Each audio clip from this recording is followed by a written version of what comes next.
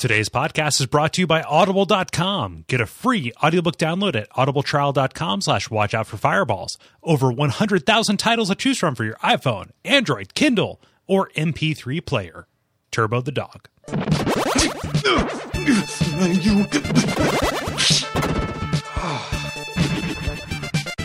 have released a shopkeep. Great. I can use some more gear. Hi, welcome to Best Buy. Can I interest you in an extended warranty, some pre-orders, or a visit from the Geek Squad? They defrag your computer and run AVG antivirus for only $89.99 per hour. No thanks. Well, back to killing orbs.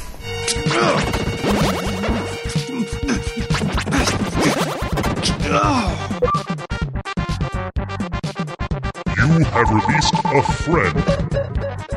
Awesome. This is lonely work. Hey, man. Sorry to drop by unannounced, but I figured I could crash here for a few weeks. I just lost my job, and I'm hungry as fuck. Hey, is your sister still seeing that inventor guy? Oh, man. I bet that feminazi is just going to keep me in the friend zone. Am I right? High five. Yeah, I guess. Hey, okay, Phil. Jesus Christ. Not even if you're judging friends pass fail. I gotta go.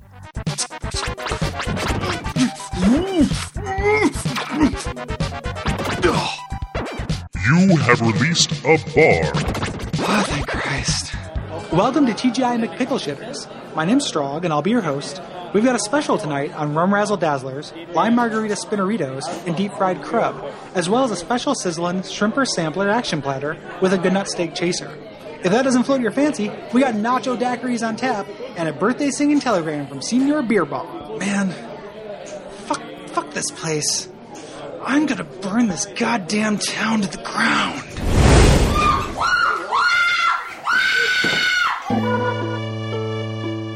And that, my son, is how Death Toll came to be. Thanks, Grandpa. In retrospect, he kind of seems more sympathetic now. Now tell me the story of Watch Out for Fireballs. Well, son, that story goes a little something like this.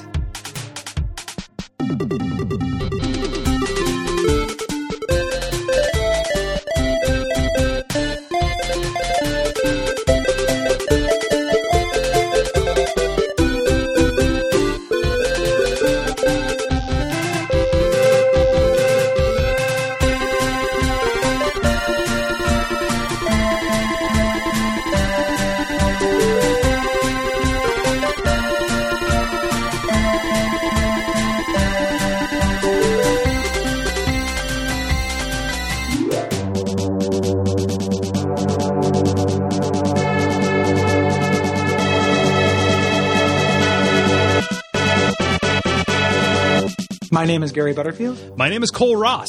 And you're listening to Watch Out for Fireballs. It is a retro video games podcast. And this week we are talking about Soul Blazer, which is an action RPG developed by Quintet and published by Enix for the Good lord. No, might as well. Nope, might as well for the SNES. Foreshadowing. Foreshadowing for the SNES in 1992.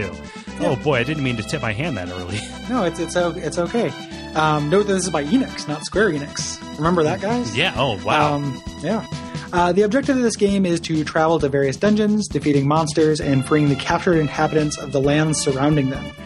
Combat and exploration take place from an overhead perspective, and you can attack with either your sword or with magic. Yes. The magic system is unique in that there is a soul, quote unquote, that slowly rotates around your character, and you have to wait for it to get to the right position before you fire a spell at an enemy. Yep, unique is another word for pretty irritating. Yeah, that's I kind of wanted to control that, like you do in Yoshi's Island. Oh yeah, where you could freeze it in place. That would have fixed that. Mm-hmm. So this game is actually part of a series of similar games by Quintet, including ActRaiser, Terranigma, and Illusion of Gaia. And we chose to do this one out of the series. It was a fan suggestion. Yes, Murph Murphy. He was on Murphy. Bonfireside Chat a little while ago. It was a fantastic episode. You should go check it out. And just we were talking about this, and Soul Blazer came up as the prime candidate. However, there were probably better choices we could have made. It's true. And who's if you're not, who's just listening to one episode of Bonfireside Chat? I bet you most people who listen to that show have listened to all of them. True. I don't know if that's for sure true.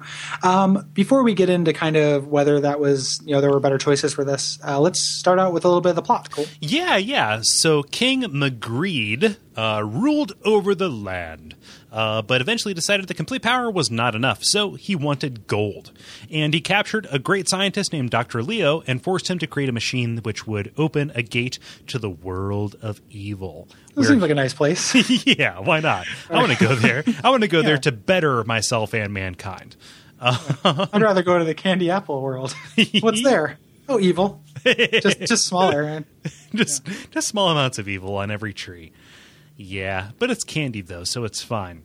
So he went to the world of evil, and he spent several weeks, according to the demo crawl, working out the particulars of a deal with the demon named Death Boring Toll. negotiations. Yeah, tell me more. Yeah, the bland negotiations in the prequel to Soul Calibur or Soul Blazer. It's like some kind of German board game from 1972. It's like behind the Iron Curtain. The Devil's Advocate. Yeah. The pinball game. Yeah, that is one of my favorite cut gags from The Simpsons. We're like, we just put 3 Simpsons references in about 45 seconds. We did. Just letting you know. If you caught all those, please let us know. Yeah. Oh man.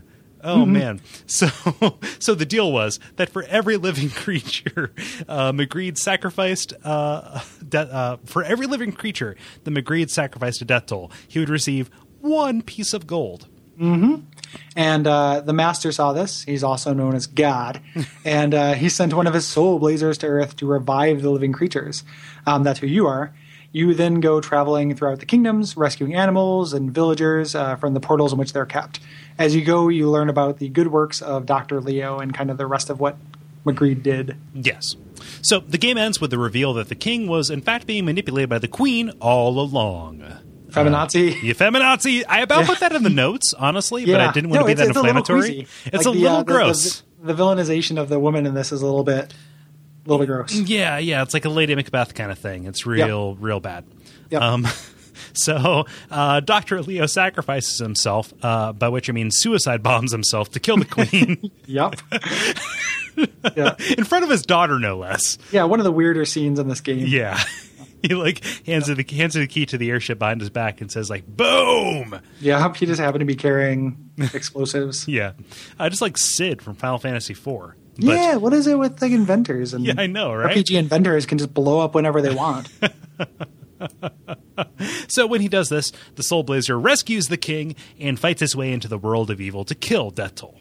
Mm-hmm. And debriefing him from his mission, the Soul Blazer admits to the Master that he loves Dr. Leo's daughter, Lisa. The Master disapproves and sends the Soul Blazer back to Earth as a human with amnesia, where he meets up with Lisa, who does remember him, and that ends the game. Yes. So it is a classic what dreams may come ending. Yeah, or like I was thinking that whole something about him taking away his memory and they fell loving again reminded me of Eternal Sunshine. Yeah, no, I think that What Dreams May Come is a much finer film. No, you don't. Shut up. You know that Eternal Sunshine is one of the 6 movies that makes me cry. Yeah. Just shut. You delivered that really well though, and that's what threw me off. I was like, I would question our entire relationship. I was like, oh man, like What Dreams May Come and Bicentennial Man just defines humanity. Well, I was assuming that you hadn't seen those movies because I assume that everyone hasn't seen those movies. Like, who's watching One Ticket for Bicentennial Man, please? Like, who says that? Like, that's one of those words that's not been said out loud by any human in history. That is like 1 ticket for a Bicentennial Man and a large popcorn. No, yeah, Bicentennial Man. That's what I meant. Oh man, that is a movie that I did see in theaters, but because my family took me to it because I was very young. Oh, yeah, these are probably all age difference things. It had the Pepsi Girl in it, Gary. I haven't forgot about that. I haven't forgot about the Pepsi Girl. Yeah. So it's a pretty stock and standard SNES RPG plot, right? Yeah. So what I like about the plot, and there's, so this game mixed at best in the end for me. At least, like, full disclosure, I didn't quite beat this. I got right up to the end. Right. And it was like, I don't want to do this. Because they pull a pretty annoying backtracking thing if you're not playing as a completionist. And I was not accepting of that. Mm-hmm. But, pretty mixed. But one of the things I like about it is that, like, the detail that works for me in this story is exchanging every person for one piece of gold. Yeah. Like, that sounds like something from a mythology that already exists. It sounds that sounds like a Greek myth, or something like that. Yeah, like biblical. And that's cool. Mm-hmm. I like that. Yeah.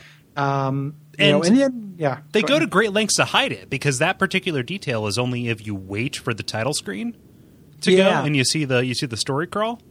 Yeah. Yep. Yeah. But if you don't, like I did, you kind of like, who's Magritte? I don't know. Oh boy, here's a castle. This guy seems like a dick. Yeah. Yeah. But behind every villainous man is a more villainous woman. Yes. Apparently. A misandrous woman, Gary. A misandrous woman. Yep.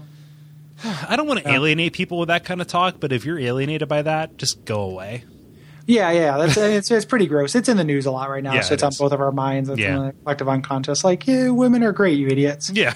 Like, nobody's trying to take anything away from you. Nobody is trying to take anything away from you, assholes. Like, and also just act like a regular person and treat people like people. And some girl is going to want, is going to be hip to you. Yep. It's not. God damn it. Damn you, seduction lords. PUAs. Go fuck yourself. Oh, man. I'm onto your game, Gary, negging the PUAs. The PUAs is you don't neg the PUAs. The PUAs are the pickup artists. They throw out the negs. I know. Yeah. So the Soul Blazer, like, not a whole lot happens in this game. No. Like, it's and it's going to be a weird episode to talk about. Like, it's not like Sword of Mana in that, like, I didn't rage quit like 3 hours into it. You played more than 3 hours. Sword of Mana? I didn't play more than... We quit you played more than We 3 quit hours, at roughly similar places, Gary. Oh, okay. No, you went further than that. I did a little bit further. I think I did about half of it. I guess I did more than 3 hours, but not too much more. Yeah. It's so I got you wouldn't have right been angry if you just put 3 hours into that thing. That's true. Like, I can get that back by, like, that's like watching a bad movie, right? Like, that's no big deal. It's like Gods and Generals. yeah. There we go. But there's not a whole lot to talk about. This is like a real simple game. Mm-hmm. Yeah, and we my misspeaking in the intro belied kind of an overriding sentiment of this, which is it feels like a very, very early SNES game. Like it is, it has 1 foot in NES and 1 foot in SNES. I would argue that's like leaning in NES because the only thing I felt like that was at all kind of and we're talking about mechanically entirely, like. Yeah. The story for what it is fine. Yeah. I think, and even kind of cute. Oh, it's so endearing. Yeah, it's like I like the story. I like a lot of like the little characters and stuff. Mm-hmm. Mechanically, like the only thing that feels ambitious or cool or in any way forward thinking is this idea of like you reveal. So it's like a standard dungeon town, except you reveal the town as you reveal the dungeon. Right. And that went on to become a thing. Like they do it in other Quintet games. Yeah. So it happens in ActRaiser to an extent. But here's the weird thing. ActRaiser came before this, and from my memory of playing ActRaiser did it better. ActRaiser is a way better game. Yeah. Like, and part of the reason why ActRaiser is a better game, I went and revisited it after I played this because I was like, why do I like ActRaiser so much more than this? Is ActRaiser gonna not be fun when I go back to it? And not this is no fun, but it's because the actual mechanics of fighting people is more fun in ActRaiser. Like it's a really hard platformer. Yeah, and it's got kind of these weird, kind of precise controls as far as like your sword length and your jump distance and stuff. Yeah, that kind of turns into a little bit like a Castlevania, right? In a way. Hint. And that's why it's more fun. And you're building a city. You have some choices in what you're doing. You're not just like revealing something piece by piece. Right. You're not just like the villagers are essentially treasure chests. Yes. Yep. Who sometimes reveal or sometimes treasure, like sometimes a mechanical benefit. Yeah. Like they either give you an item or they give you a little piece of plot relevance, right? Yeah. So there's just, but the walking around and fighting stuff in this game is really disappointing to me and not very fun. And it does that like Final Fantasy Mystic Quest thing where like you get up to an enemy and there's just like a thing that generates enemies and you just fight them until they come out or until they run out. Mm-hmm. You know, that kind of like monster layer gauntlet. Yeah, like Gauntlet was the immediate comparison that I went to. The big difference, though, like, or go ahead. I'm sorry. Well, no, the big difference is that like there is a set number of enemies that you kill before the portal goes away, before the monster closet goes away, and that feeds into a larger problem: is that there's nothing that you can do to make the monster layer go away faster. Right. And so you can't fight the monster layer. Also, enemies that leave it have a period of invincibility that is very generous, and it means that when you come across one of these things, it is interruption to your pacing and flow. Like, you know that you have to get all of these. Mm-hmm. It might be very plot important. It might be very mechanically important. So when you get to these things, you just have to hang around it and wait for it to empty out. Mm-hmm.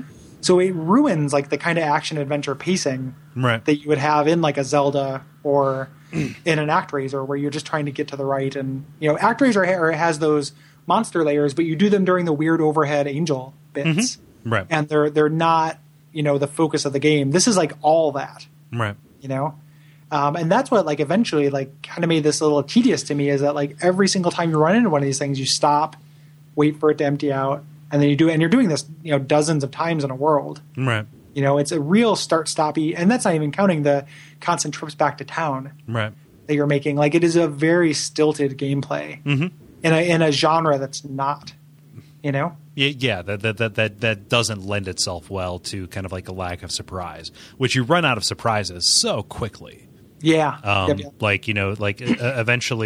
you just find enemies that are invincible to one thing or another, move in a different way.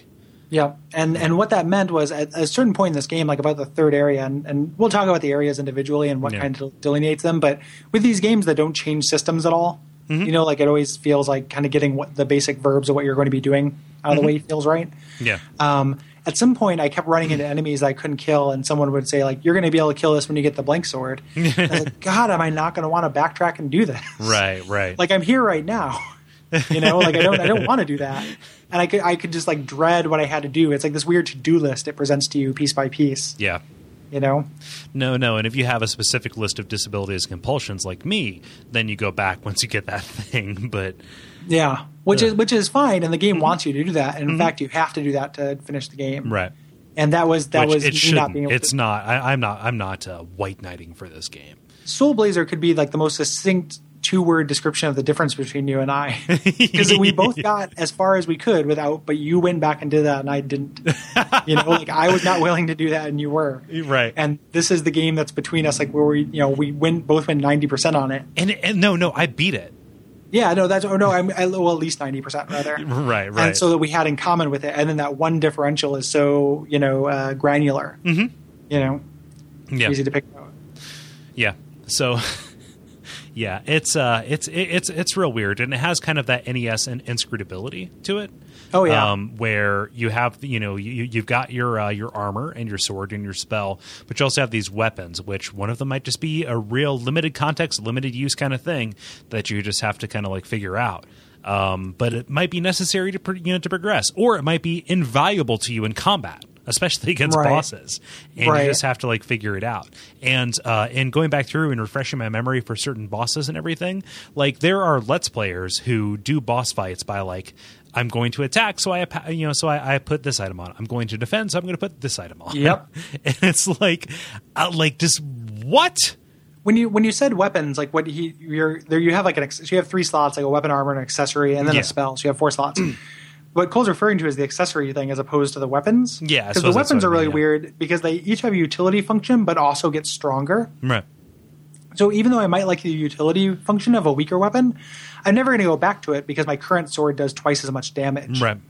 And the way they would have solved that, and like the way other games have solved that, would be to have them have, and this is kind of beyond the technology, so I'm not really calling this game out for not doing it. Right. But would be to have like a different verb set or a different move set. Right. For the different weapons. So it's like, okay, if I want to be able to stun things that are invincible, I get this kind of limited move set, but I do like a relatively normal amount of damage to them. And I guess that's more what Terranigma did when I read about that. Like that had a much more complicated combat system where like depending on if you're running or at the end of a dash or something like that, you do different moves. Mm-hmm. That's what it sounded like. Yeah. Just reading up on it. I've never played Terranigma. Neither have I. But as it is, like, you just have that progression. But then you have these kind of side slot items, most of which are just keys, Yeah. but some of which are, actual boons or to different stats. Yeah. And you are going to be, swapping them out. And people do, like what Cole's talking about, where you're constantly micromanaging your inventory. It's just an SNES inventory. It's not like you just hit the shoulder button to swap between. Right. Like, it's a full-on menu thing. Mm-hmm. And didn't want to do that either. Like, I'm not really going to do that. I don't want to spend all this time in the menu between every hit. That's crazy. Yeah. Crazy. Yeah, it's real. It's real bad. And there are other items that are like, if you're about to die, put this thing on as quick as possible. Yeah. Yep. Yeah. Yep. And just like it's weird to hold it against the game because it is 1992, and they're kind of coming off this design ethic where they had only 2 face buttons: start, stop, and direction. Sure. Yeah. Sure. But they had they had ample buttons to deal with this. Well, we always have to, find the balance between appreciating something within the context of its time and then also appreciating it on its own. Yep.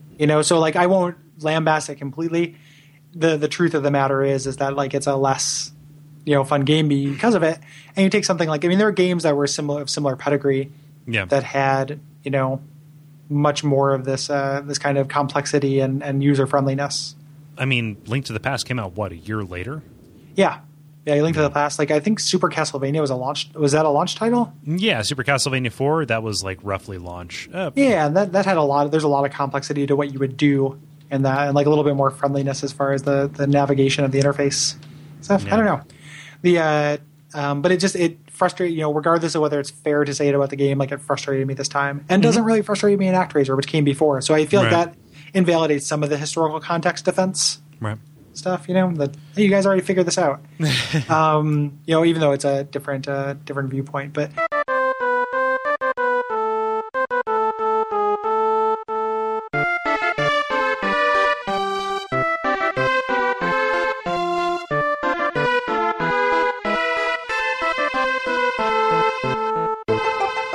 so we're going to go through and talk about the different areas and mostly talk about like one of the strengths of the game, which is kind of the charming like little characters and stuff. Yeah. Yeah. I mean, because that's what differentiates the areas for the most part. Right.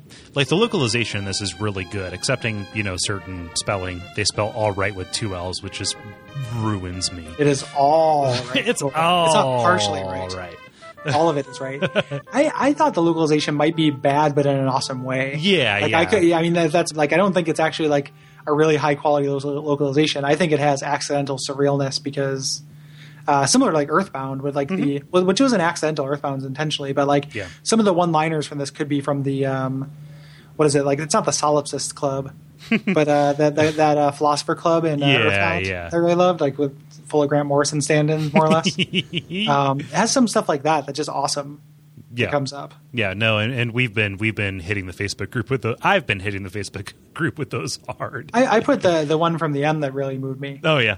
Yeah, in there, but yeah, but so like it's really hard because like if you don't have somebody like Woolsey to like pin a localization on, it's really it's kind of like was this intentional? Was it not? It feels almost too good to be either intentional or unintentional, depending on how generous you're feeling. Yeah. Yep. Yeah. Yep. Yeah. Okay, so you start off, and the game starts off in this weird little like U-shaped room. Yeah. Yeah. What that is fucking strange. Like, you just go up, you fight some guys, a treasure chest pops out, and you get the magician soul. That's it. You step on a thing and you get a magician soul, which lets you use magic. It is a tutorial.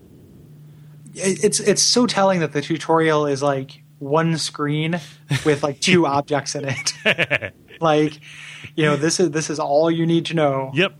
In the game. Yeah. It's like the master deciding, are you ready? Can you grok 2 gameplay concepts? Okay, have at it. Yeah, have you played a video game? Yeah, which plays into something like a neat little plot point later. But yeah. But yeah, you get into there, and that's like the first area of this first kingdom as you go about to try and revive all living things. Yep, exactly. All living things. Yeah. Which another piece of like pretty imaginative coolness is you're not just finding villagers and stuff, you're also finding plants and goats and like things like that, which all you can talk to all of them. You have that like superpower. And they all have sentience too. Yeah, exactly. Yeah.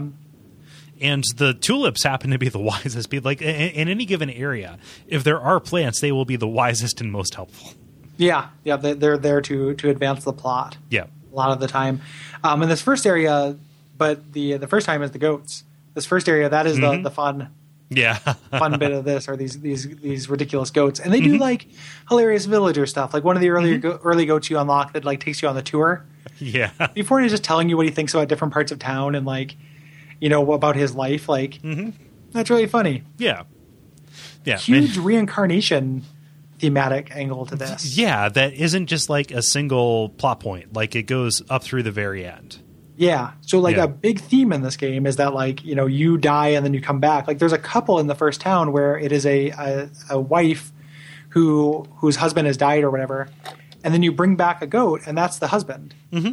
Or the vice versa. I can't remember. Yeah. It's the other way around though. It's the wife goat.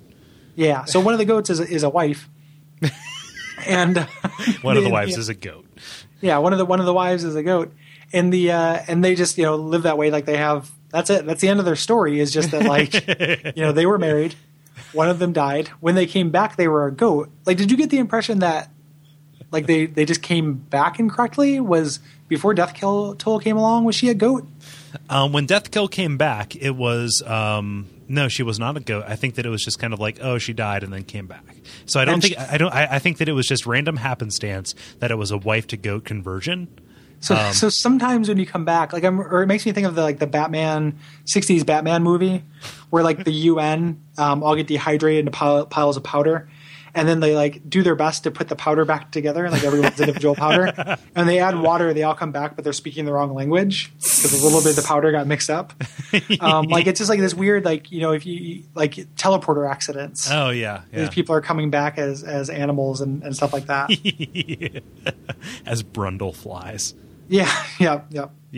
But yeah, the other cool kind of wrinkle to this is that very early on you get a dream rod, which you place on people's foreheads in order to go into their dream worlds. Oftentimes these are just little vignettes, but sometimes they are miniature levels. I think the first NPC that you use this on is Dr. Leo's daughter, Lisa, who is an HB.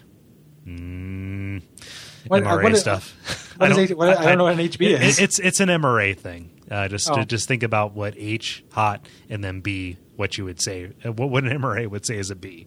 It's your love interest, right? Okay, your HB. Yes, but no, that's my first computer was an HB. Yeah, but no, she's the one, and that kind of like kicks off the plot. She's like relevant in the beginning and then relevant at the very end, which is, and during that time somehow you fell in love with her. Yes, because it doesn't get touched up upon. It's not a bit, because games. Yeah, because she is the only like age appropriate human. Oh yeah, that you run into, really human female that you run into. It's like Alicia Silverstone in Blast from the Past. Yup. The dream rod thing is, again, and I'm not going to harp on this every single time, but mechanically drove me nuts because I just hate having to fish out of my inventory. Like, just give it to me, and then I can talk to sleeping people. Yeah, just like you walk up to an NPC and you see Z top, and then it's like, okay, yep, I'm going to spend roughly 5 to 7 seconds, which might as well be an eternity digging around. Yeah. Well, speaking, man, did you accidentally talk to somebody who was sleeping after you'd already talked to them? No. It sucks because you do the whole thing again. Like you get teleported to their dream world. Like there's no one has a turnoff. Like nobody has a like you've heard all my dialogue short sentence, and the dialogue scrolls really slowly. Yeah. That was a. So like if you accidentally talk to somebody who's sleeping, like more than once, or if you're going back to check, like you're stuck and you're like, well, maybe I need to go talk to this person again. Like it is a bit of a chore. Like it just needs to be zippier. Yep. Yeah. But like in principle, aside from the arbitrary key that you have to fish for in order to unlock a particular piece of dialogue or a scene, and they're interesting scenes too. That is a cool little wrinkle, and there are there are elements of Psychonauts to this whole thing. Yeah. which will invading somebody's dreams is like one of the cooler ideas. yeah.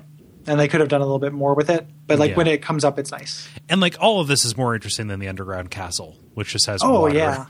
Yeah. which is the actual meat of this level. Just monsters. Yeah, Like there's just- nothing to it. And the game does a weird thing where like there's like a pretty interesting area early on in this. Mm-hmm. And then interesting areas near the end. And there's a weird middle section where it's just like level, you know? Yeah. So you're spending a lot of times like in areas that are more or less underground castle. Like not entirely, like there are some exceptions, but visually and kind of thematically, like they're the places where you're at, about half of them I think are, you know, bland to the point of distraction. Right. So one of the things that comes up when you're on an underground castle, just going through and clearing out monster layers, is that like some of these early ones before they crud up the game with like projectiles from off screen is that the trick is just finding the place to stand where the enemy is not invincible by the time it gets to you, but is Yeah. also not right in front of you. Yeah, it's about finding that radius. Yeah. Yeah. You just like find a place to stand and then stand there and tappa until the layer is done. Yeah. But that was kind of fun to like figure those out each time when you start out. Yeah. No, before it gets wise to your tactics and then and it becomes kind of bullet hell to a certain Yeah. extent later on. Yeah. Yeah.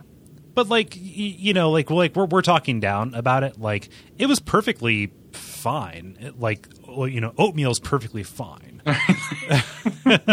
But just like it was almost pure lizard brain mechanics for me. I really wish that the guys were invincible when they came out. Like that really put a cramp in my Guys style. were or weren't? Or were not. I really wish that the enemies were invincible when they came out. But like of the then things. you know, what would stop you from just like standing right next to it and then spamming A to just kind of be like, okay, you're done. It would have taken some of the texture out of it. I agree with you. Like the invincibility period was way too long. Maybe just too long. Yeah. Maybe because, you know, when I kill the guy and then have to wait for the next guy to come out, or maybe you run into some of them where there's no delay. Everyone comes out at once. Those are the most fun because you're in a room that's chaotic that you have to clear. Mm-hmm. And then you're playing like a video game. Right. Like then it feels like, you know, action RPG. Those are my favorite. I wanted all of them to be like that. Yeah. And then you could also line up your magics and try to take out multiple guys at once, blah, blah, blah. Anytime you're just waiting for the enemy dispenser to pop out one enemy for you to kill, like that drove me fucking up the wall. It was not very fun for me. Agreed. And it's about half and half. Yeah. But if every time you came up to these things, like they were just enemies just started swarming out, excitement. Yeah. Great. Reflexes, you know? Give me things to hit. Yeah, give me things to hit and give me reasons to use the magic. You know, other than attacking guys on the other side of obstacles, Right. which is how I use 90% of my magic. And like at least the like, oh man, I use that light arrow spell so much. So did I, but I only really used it for that. Right. Like, Yeah. So. No, like just like that was the only dependable spell. Everything else was just really yeah, totally. Like, what a weird decision. Well, here's the thing with that, and this transitions well into like the next kind of part. I'll bring this up later. So the other thing you do in this level is that you go into a painting, which when I did it, I was like, Cole's going to dig this. Cole likes walking into fictional environments. Like, that's a Cole trope. Says the man whose favorite area in Dark Souls is the painted world. Totally, like as a Gary trope too. Yeah. But I was thinking Myst, like that. Get into it.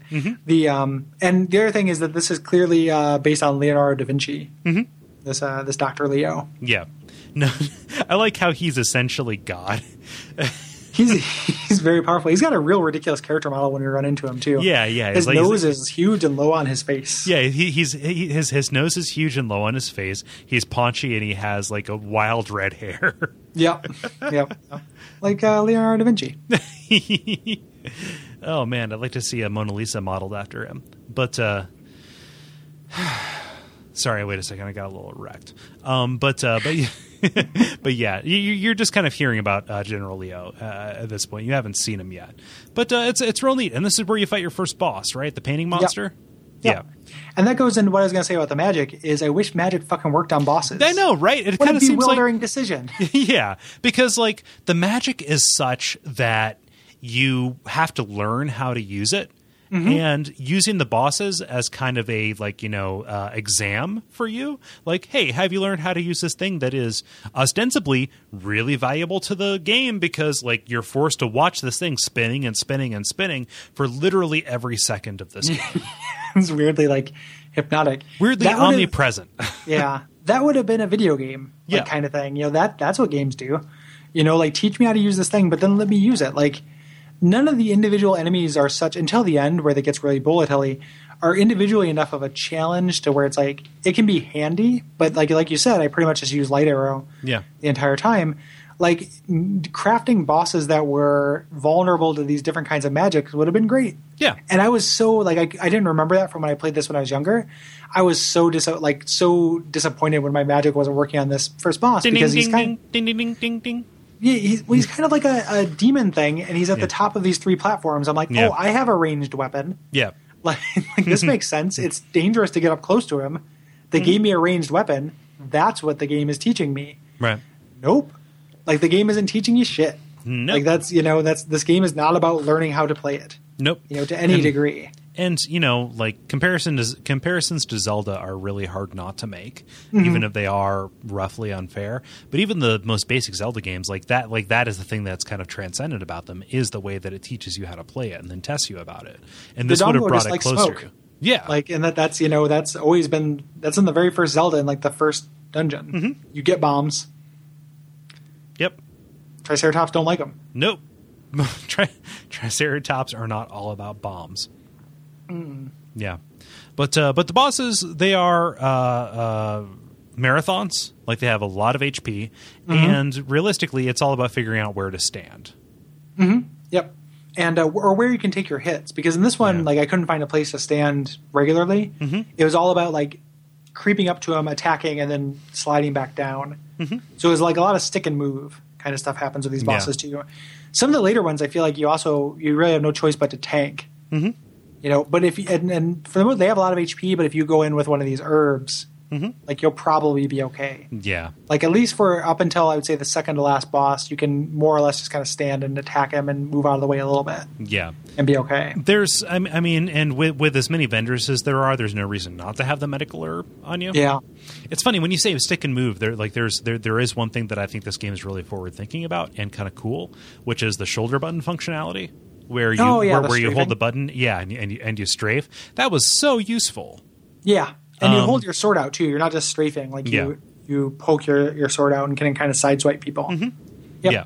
So like I just like that was an extra bit of texture for the for the combat that I didn't expect nor anticipate, but was immensely satisfying. I agree. That is a welcome. In my mind, I wouldn't say immensely satisfying, but I will say it is a welcome change up. In context, like in the bubble of this game, it was immensely it was it was one of my favorite parts. It was like, this would be really neat to have in Zelda.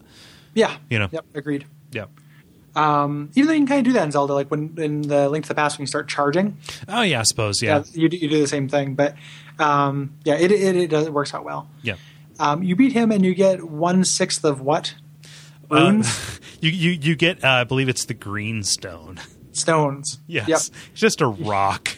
Yeah, there's certain rocks you have to collect. Yeah. Because video game and you have to collect things. Yeah.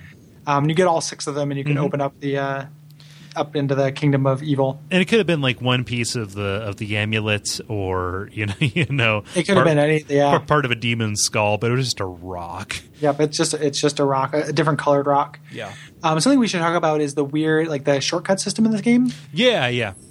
Which I think is actually pretty good. Mm-hmm. Each world has a save station. Mm-hmm. Like you can go to the shrine in every world that has like a save, a transport to another world, and then 3 kind of teleport points, one of which is always the town area. Right. So like you're exploring a dungeon, you uncover one of these teleport points, it's a huge sense of relief because you can go back to the town, not lose your progress. And you also heal entirely when you're there. Yep.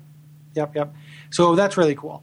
And it would make a lot of, like, there's so few, if you wanted to, and I never did, but if you wanted to like level in this game, it would be difficult to do because most enemies don't respawn, which is the other thing. So like the game gives you these shortcuts, but even if you had to backtrack, like in each area, there's maybe one enemy or hazard that will respawn. Anything that has a monster layer doesn't. Right. So anytime I had to go back through these areas to pick up treasure or something that I missed, They're really sparse and empty, which is kind of an odd decision too for a game of this vintage. Yeah. For a game that would ultimately require you to backtrack as much as this does, you would think that they would, put kind of some, gates that you would be able to get through with future stuff. But again, that's me ascribing future thinking to this. Yeah. Yeah. Yep. I'm gonna get that. Watch out for fireballs. Quantum Quanputer. Quantum Quanputer. Yep. From the Watch Out or the Fallout sketch that Lou helped us with. Oh yeah. Okay. Yeah. Oh man, Lou's great.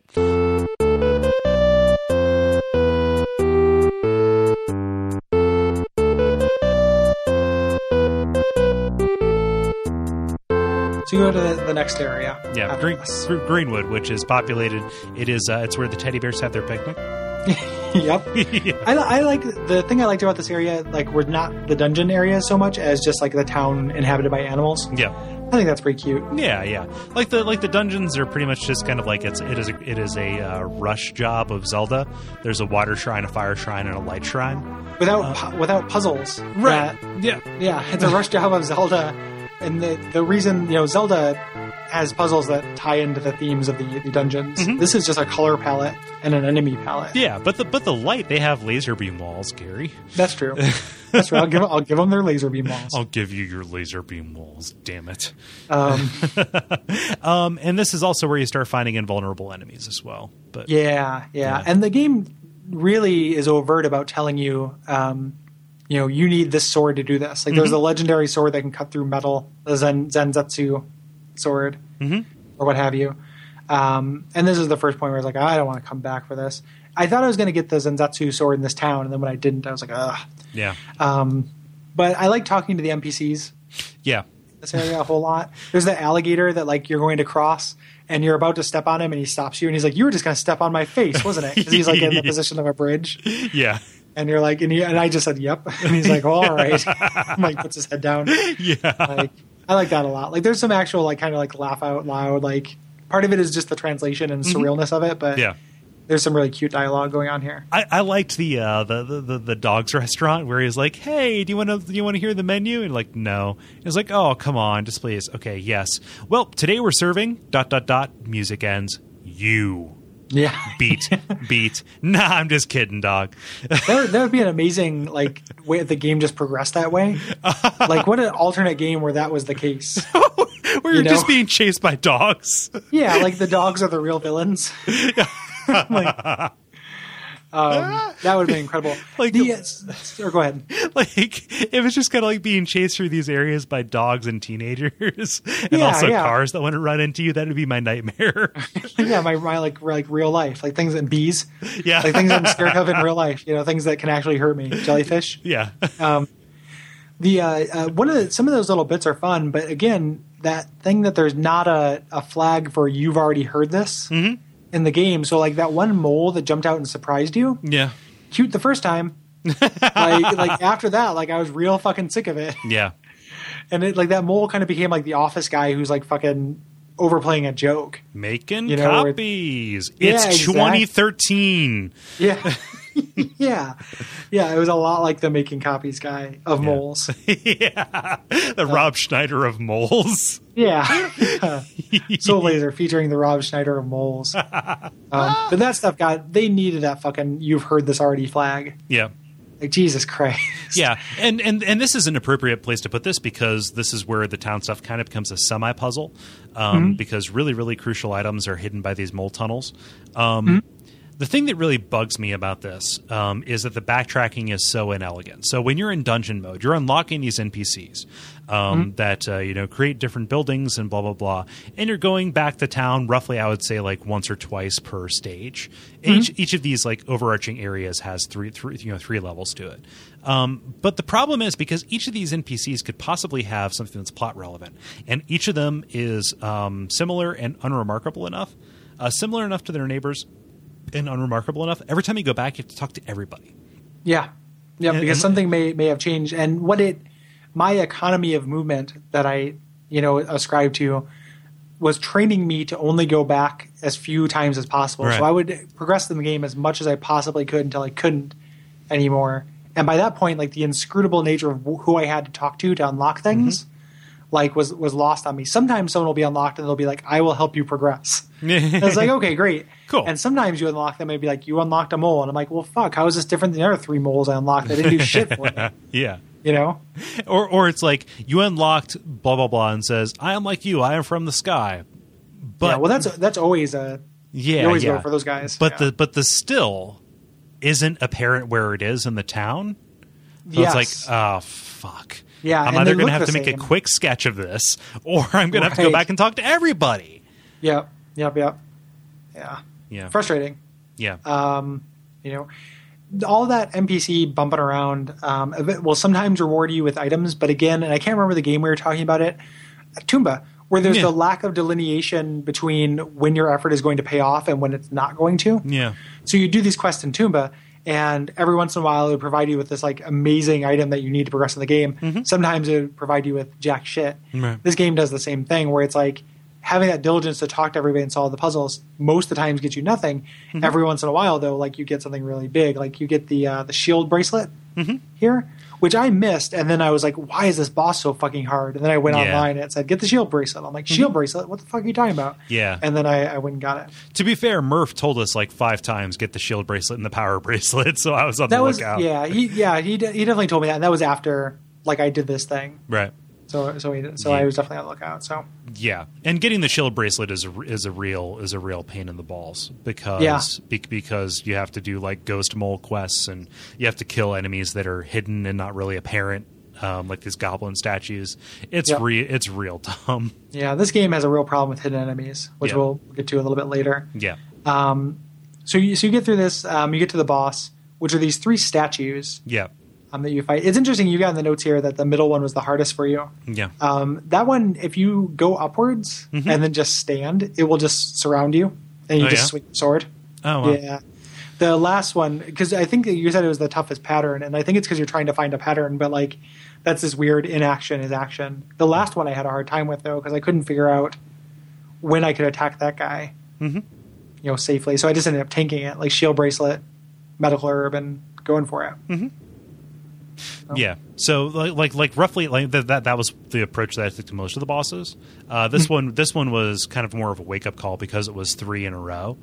Yeah. Yep. And they have no thematic. Like I don't know who these things are. Nope. Like there's nothing to them. The bosses eventually become plot relevant NPCs, but Yeah, but not at this point. right. So you go to the next area. This is the underwater. Yeah, it's also the nadir of the game. Yeah, this level. I'm glad that you said that because this definitely seemed like Sempt. This definitely seemed like it was. Sempt? I don't understand. Well, I was trying to say seemed, but I said I can't talk. Okay. My thick tongue got in the way. Sempt. This seemed like it was 3 times longer than any other area in the game. Right. Like this drags. Because this is like a textbook example of like inelegant backtracking. Mm-hmm. Yeah. Yep. Because not only do you have the town, which is one thing, which is this kind of cool mermaid shrine, blah blah blah, secrets of the ocean, Aquarius, Cute angelfish. Yeah, cute little angelfish running around and dolphins who will carry on your nose. That's fine. Yep. But there's also this hub wilderness area that feels like something out of Final Fantasy XII with 4 different islands that you have to go to off of it. Yep. Yeah. Like this is definitely the biggest area in the game, and none of it is that interesting. No. There's like 1 or 2, but that's it. The only thing I remember thinking was really interesting about this was the Thunder Island. Yes, where you get the that's what item I'm where it's like thinking if you touch, that's really cool and kind of a new mechanic for the game. Like and underutilized. Yeah, it never comes up again. Why not? This is an item you can have equipped. Yeah, I don't get rid of it. It's not consumable. But there's these like thunder statues. If you touch them while you have this item, lightning strikes it and can hurt anything around it. And the puzzle is you do it to kill some enemies that are invulnerable to normal attacks. Yeah. But it would have been so cool if this was something like every once in a while in a tough area there was a lightning statue. And then again, I'm playing a game and I'm making a choice where it's like, do I want to keep my power bracelet equipped or do I want to try for these lightning kills? Right. So. Yeah. This also does like a weird thing where you have to have a specific set of armor, which isn't too much of a problem because that armor is kind of a key to the gate around here. But when you're backtracking to this, I died, actually. Yeah. Forgetting that I had to have the bubble armor That's equipped. the frustrating thing, because the first time around, it does that thing where it's like, every armor you get has that special effect and is progressively better than the last. So, like, why wouldn't you wear the bubble armor when you're here? But then going back, like, yep. But like it does that the same thing as well with the with the volcano area where you have to get so and so's collarbone. I don't know. It was some kind of item. There's there's a spirit, right? There's a spirit that just protects you from it. Yeah. So like you don't have to equip that. Like once you're there, you just have the spirit that like these spirit animals that you have that follow you mostly just give you immunities or reveal things. Right. To like unlock things or make enemies visible or something like that. There is like a fire armor or something like that I think you're referring to that I never got and just kind of powered through walking. Yeah, on. neither did I. That's really what I was referring to was the sword that you get. Yeah. But there are also robotic gorillas here, which will throw rocks at you. Yeah, which I can get into that. Yeah, I can. This game has some real Hail Mary robots. Yeah, it does. That last area with those dancing robots, like or second to last area, that did it for me in a big bad way. Yeah. But yeah.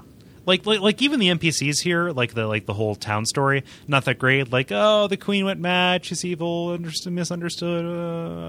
Yep. Yeah. And I don't know if they're referring to the queen or the macro queen.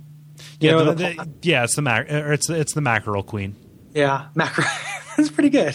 So yeah. Good job. Yeah. But so you get to the boss and you're on like a cool pirate ship, which like I'm that. And fight this giant flying skull, which like I was having a real hard time with. Murphy actually gave me a pro tip, but I ended up just kind of powering through it. Yeah. You're not using. I guess there's like one safe place to stand. You can just stand forever. Yeah. He's very rarely there. I forget what I did because fucking sweet skeleton. Yeah. It's a cool skeleton. It's a real metal album cover skeleton going on here. Yeah. Yeah. Yeah. I don't know. Yeah. Stick and move. Is this where you get the power? Yeah. This is where you get the power bracelet. Oh yeah. Because he has tons of hit points. He's the first person who has like the HP bar is all the way across the screen and a different color. Yeah, and that really bugged me actually. I was expecting having to wear down the entire thing in that color and then have it start. Yeah, to make it multiple layers. It's not on the though. bar. It's like four. Yeah, it's just like 4 hits just removes that color. Yeah. Yeah, it's kind of weird. Which just makes it. I don't know. Make it easier to figure out. Like if that is the case, just make it change colors as you're hitting. Don't just make me think that my attacks are finding no purchase. Yeah, yep. And also don't design bosses with that where like the only way you can increase the challenge is by giving them that much HP. Yeah. Too much. Yeah. I don't know. This area couldn't have gotten over soon enough. Yeah. And it's mostly uphill here for a little bit.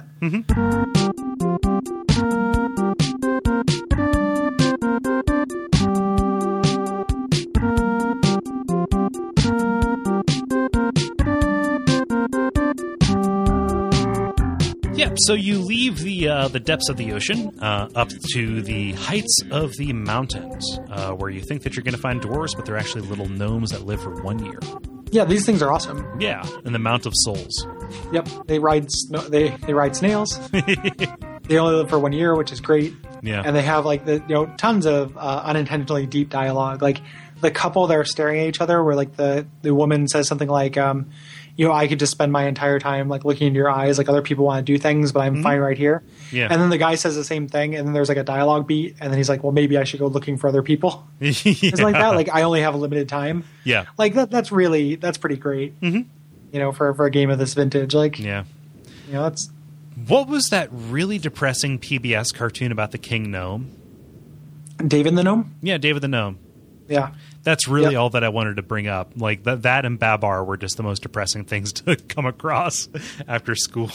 One of those things will end up in the show notes, and one of them will not. And the reason why is because David the Gnome has an amazing theme song. Okay.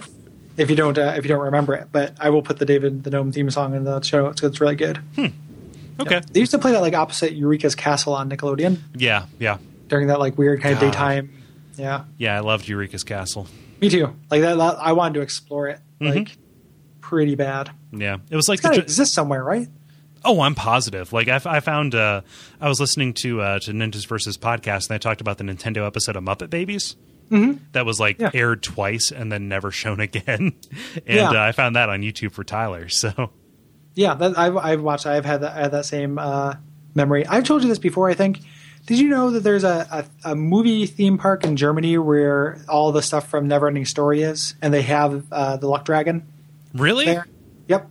Holy shit. Yeah. Yeah, like if I was terminal, that would be really tempting to break in there and like ride it, and then and my eternal Facebook, my trite Facebook profile, postmortem Facebook profile would be me riding the actual dragon with an IV bag, like holding the IV stand up. And a concerned adult from the Make-A-Wish Foundation that I scammed to get over there. Why is this child bearded and also 6'2"? Yeah. I've got a rare disease. I have progeria. I'm 2. Yeah. I've got a kind of progeria. It's progeria 2. You've never heard of it. It's progeria 2. It's back, baby. It's progeria 2. Electric Boogaloo. Oh, God.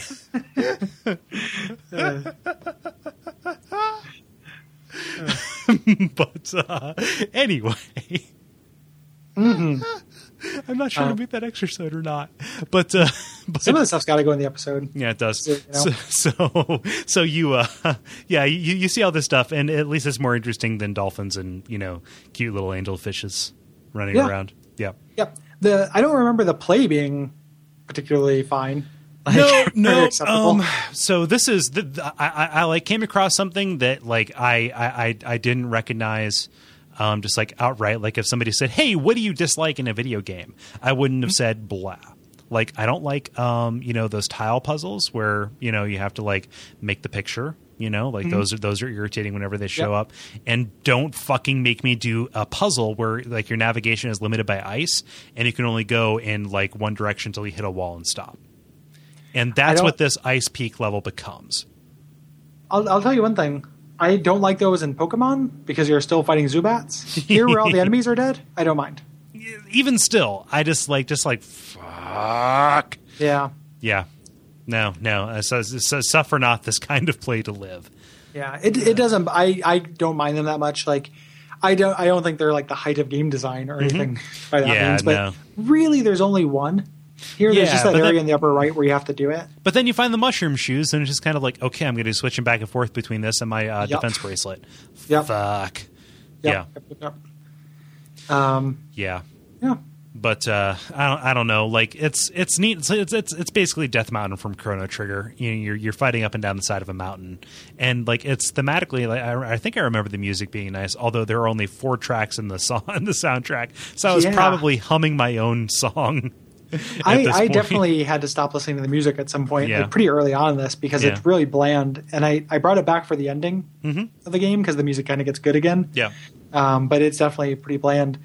So it's Death Mountain. Oh, the one thing I was going to say is I like the visual touch when you're in this ice level that the stalactites are hanging on the peripherals of the screen. I think you mean stalactites hang. Oh, okay, yep. Stalactites hanging on the peripheral of the screen. Do you know what I'm talking about? Yeah. I thought that looked really cool. Like that was a nice visual touch. Yeah, and that's just kind of like a lot of this is kind of like Baby's First Mode 7. Putting those transparency layers and stuff in front. And it's a nice. It is definitely a nice touch. It gives a little bit of dimensionality to the play. Mm-hmm. Yep. Yeah. Clean it up a little bit. Yep. It gets real hairy later, but here it's nice. Yeah. You and I don't remember this boss at all, really. Poseidon? Yeah, I know. I mean, I know he's Poseidon, but I don't remember what I did or what it was like. Yeah, so he's the one who has the trident and is the god of earthquakes and the sea. No. So he has 3 places where he can pop up. Oh yeah, and he shoots in sequence. He shoots kind of like the fan, like the Contra spread gun. But then he also shoots 2 that track you on the X and Y axis, and you really only have like 2 opportunities to hit him before he puts that out, and you have to dodge. Yeah. Yep. Yeah. Or you tank him and just kind of tappa. Yeah. And take some damage because one of the things about this game that I do like is that you level up at an appropriate pace, and your equipment scale is just like a 45-degree angle line Yeah. with the challenge, like up until the end where you start getting into this really annoying bullet hell shit and teleporting enemies that, that stuff drives me nuts. But like for a long time in the game, like you're leveling up really consistently. You're getting, pretty significantly more powerful, like a lot more HP, a lot more damage every time you level. It always felt like I was getting better. So I never felt like I needed to grind. I never felt like I was underpowered for a specific part. Yeah. For like most of the game.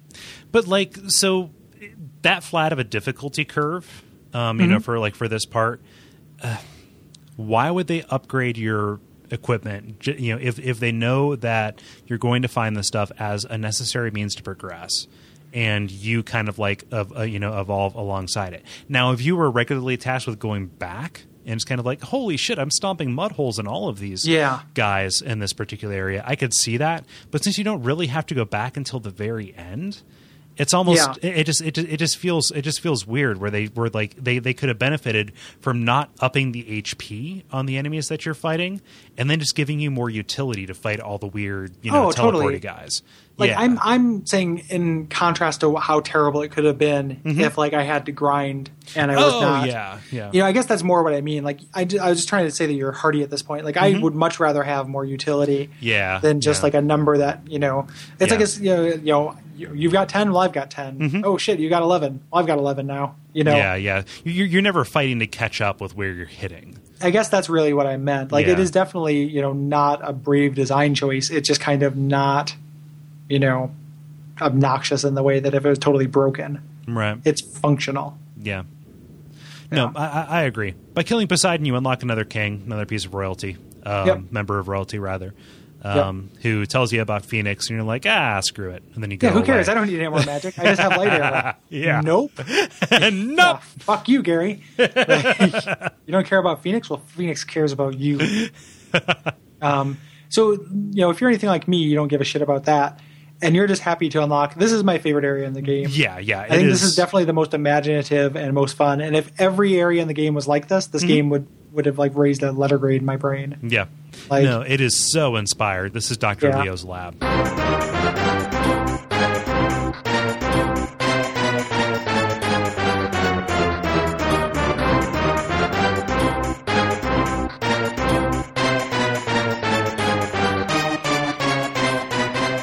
Yep, this is really cool. Yeah. But the guy who you've been hearing about all this time, this masterful inventor, you're here in this kind of, Luca from Chrono Trigger, steampunk science kind of lab, where you are wandering around his, the more dangerous parts where he's been running these experiments, but also back in the house proper and, talking to his cats and his dressers and his doors. Yep, I love the inanimate objects. Talking in this, like I liked it, how many cats he had, like it personifies him. In a way, is this kind of like eccentric animal lover. And even the enemies were like much more interesting. These kind of robot things. Had a more varied moveset, like those slinky things that could jump from track to track. On the different bridges, and then like so. I mean, it's much more. There's a lot more just kind of like variety and spice to this. Yeah. So this is the first place where the enemies really kind of change up the way that you have to approach them. Right? They have different verbs. The terrain is a little bit more interesting. It was explored just a little bit before, like in the Magna Island, but there are places here where it will hurt you to walk over them, unless you wear that fire armor or whatever. Oh yeah, I never got that. What do you? How do you even get that? I don't even know. And I also am not about to start switching back and forth between shit. Yeah, that's true. At this late in the game. Yeah. But you're kind of going through the basement, and then what we really want to talk about here is the models of town. Yep. Why isn't the whole game like this? Yeah. Like this is really, really cool. And these were designed. So this wasn't Leo, right? Isn't it something like no? This is for some reason I got confused, and somebody said confused me, and it made me think that like McGrid made these early on, but not the case. It's like one of the cats, like oh boy, the models of town, they've taken on a life of their own. Yeah, something like that. And something says they're so detailed that you can get sucked into them. Yeah. Which ends up actually being the case. Right. Which I love that. Yeah, it's really cool. And they're really fun areas. They look like you're a giant in these like RPG towns. The enemies are tiny soldiers like fighting off your siege. Yep. Awesome. Which is like, this is something that Psychonauts would do like 15 years later. Yeah, it's like similar to Lungfishopolis. Yeah, or Like, even or even the tabletop game, the Napoleon one, right? Yep. Yeah. Pretty cool. Mm-hmm. It gets frustrating a little bit when there are just arbitrarily invisible enemies. Yeah, I didn't much care for that. I thought the invisible thing was done better later. Yeah. Yeah. Or just like don't do it at all. Like it's not, it doesn't fit in thematically with like a model town. Mm-hmm. Or like why can these things turn invisible? Like there's no explanation for it. So it's really unsatisfying that you have to deal with it. Mm-hmm. And it's just another thing where you just find the key for it. You eventually unlock the thing that just fixes it. Yeah. So for a little while you're annoyed and then you're less annoyed. Yeah, and it's really Soul like for a little while. and like, so am I the only person who found the lensing effect on the soul that revealed the invisible enemies really, really annoying?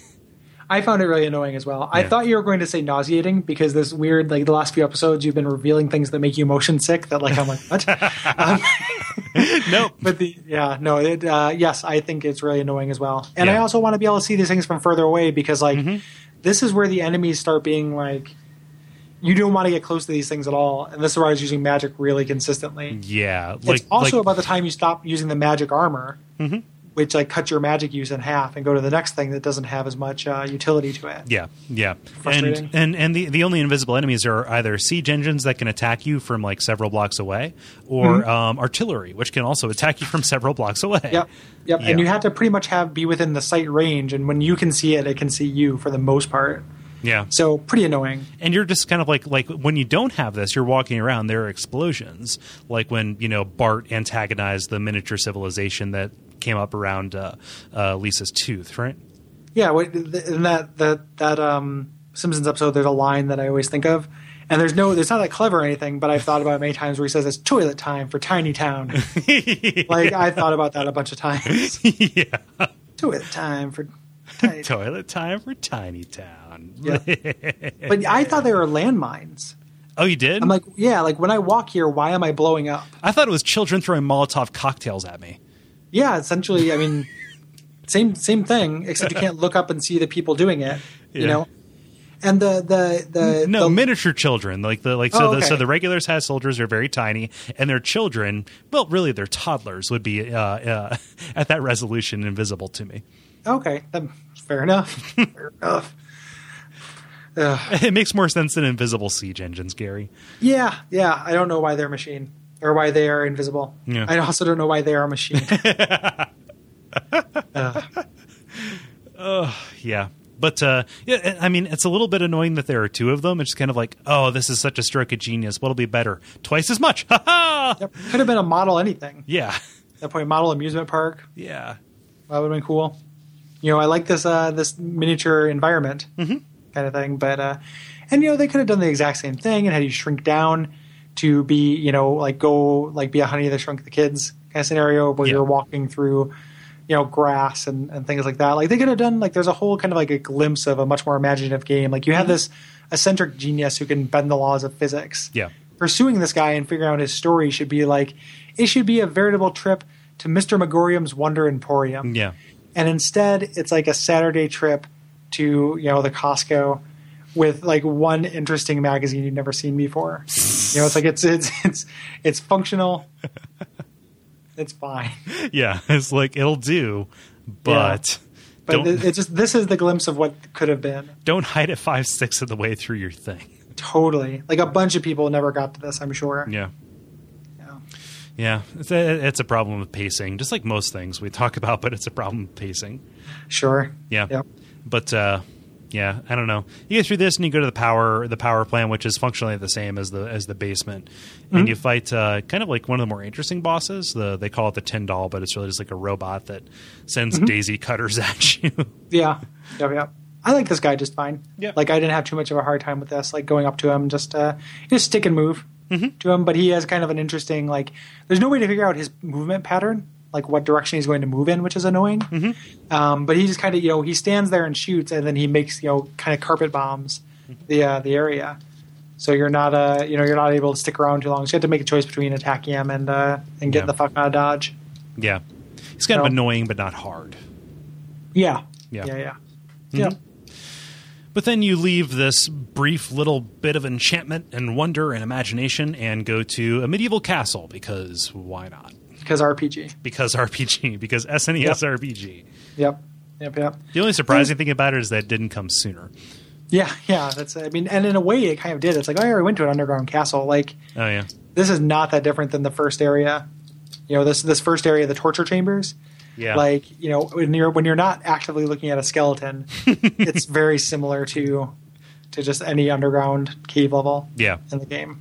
And the skeletons go a good way, but... Yeah, skeletons. I'm always up for some skeletons. Yeah. But Except when you have to find an otherwise unremarkable skeleton, skeleton to get a plot important item. I had to game fact that. Yeah, me too. I'm like, why the fuck can't I continue? I know I need the harp string, but you put... Soul Blazer, you put items in treasure chest or NPCs give them to me. Yes. That's how you work. Yeah. Don't And go just starting to put, or they had a couple things where it's like a goat would be like, search that corner, and they'll get a medical herb, and you're already holding one, and then you have no expression and you continue. Don't just have just a random skeleton. Have it. That's a background scenery. Yeah. Come on. Yeah, just kind of like walk on square, 32x by 4y. Yeah. And seriously, why are the keys? I'm glad you put this in notes because I forgot about it, but it's fucking absurd. Is that the keys that you use to unlock the other dungeons in this are like debit cards? Yeah, they're platinum and gold cards. Yeah, you have to get certain debit cards in order to continue the game. And you open up your menu, and it looks just like, well, yep, that's a U.S. Bank debit card.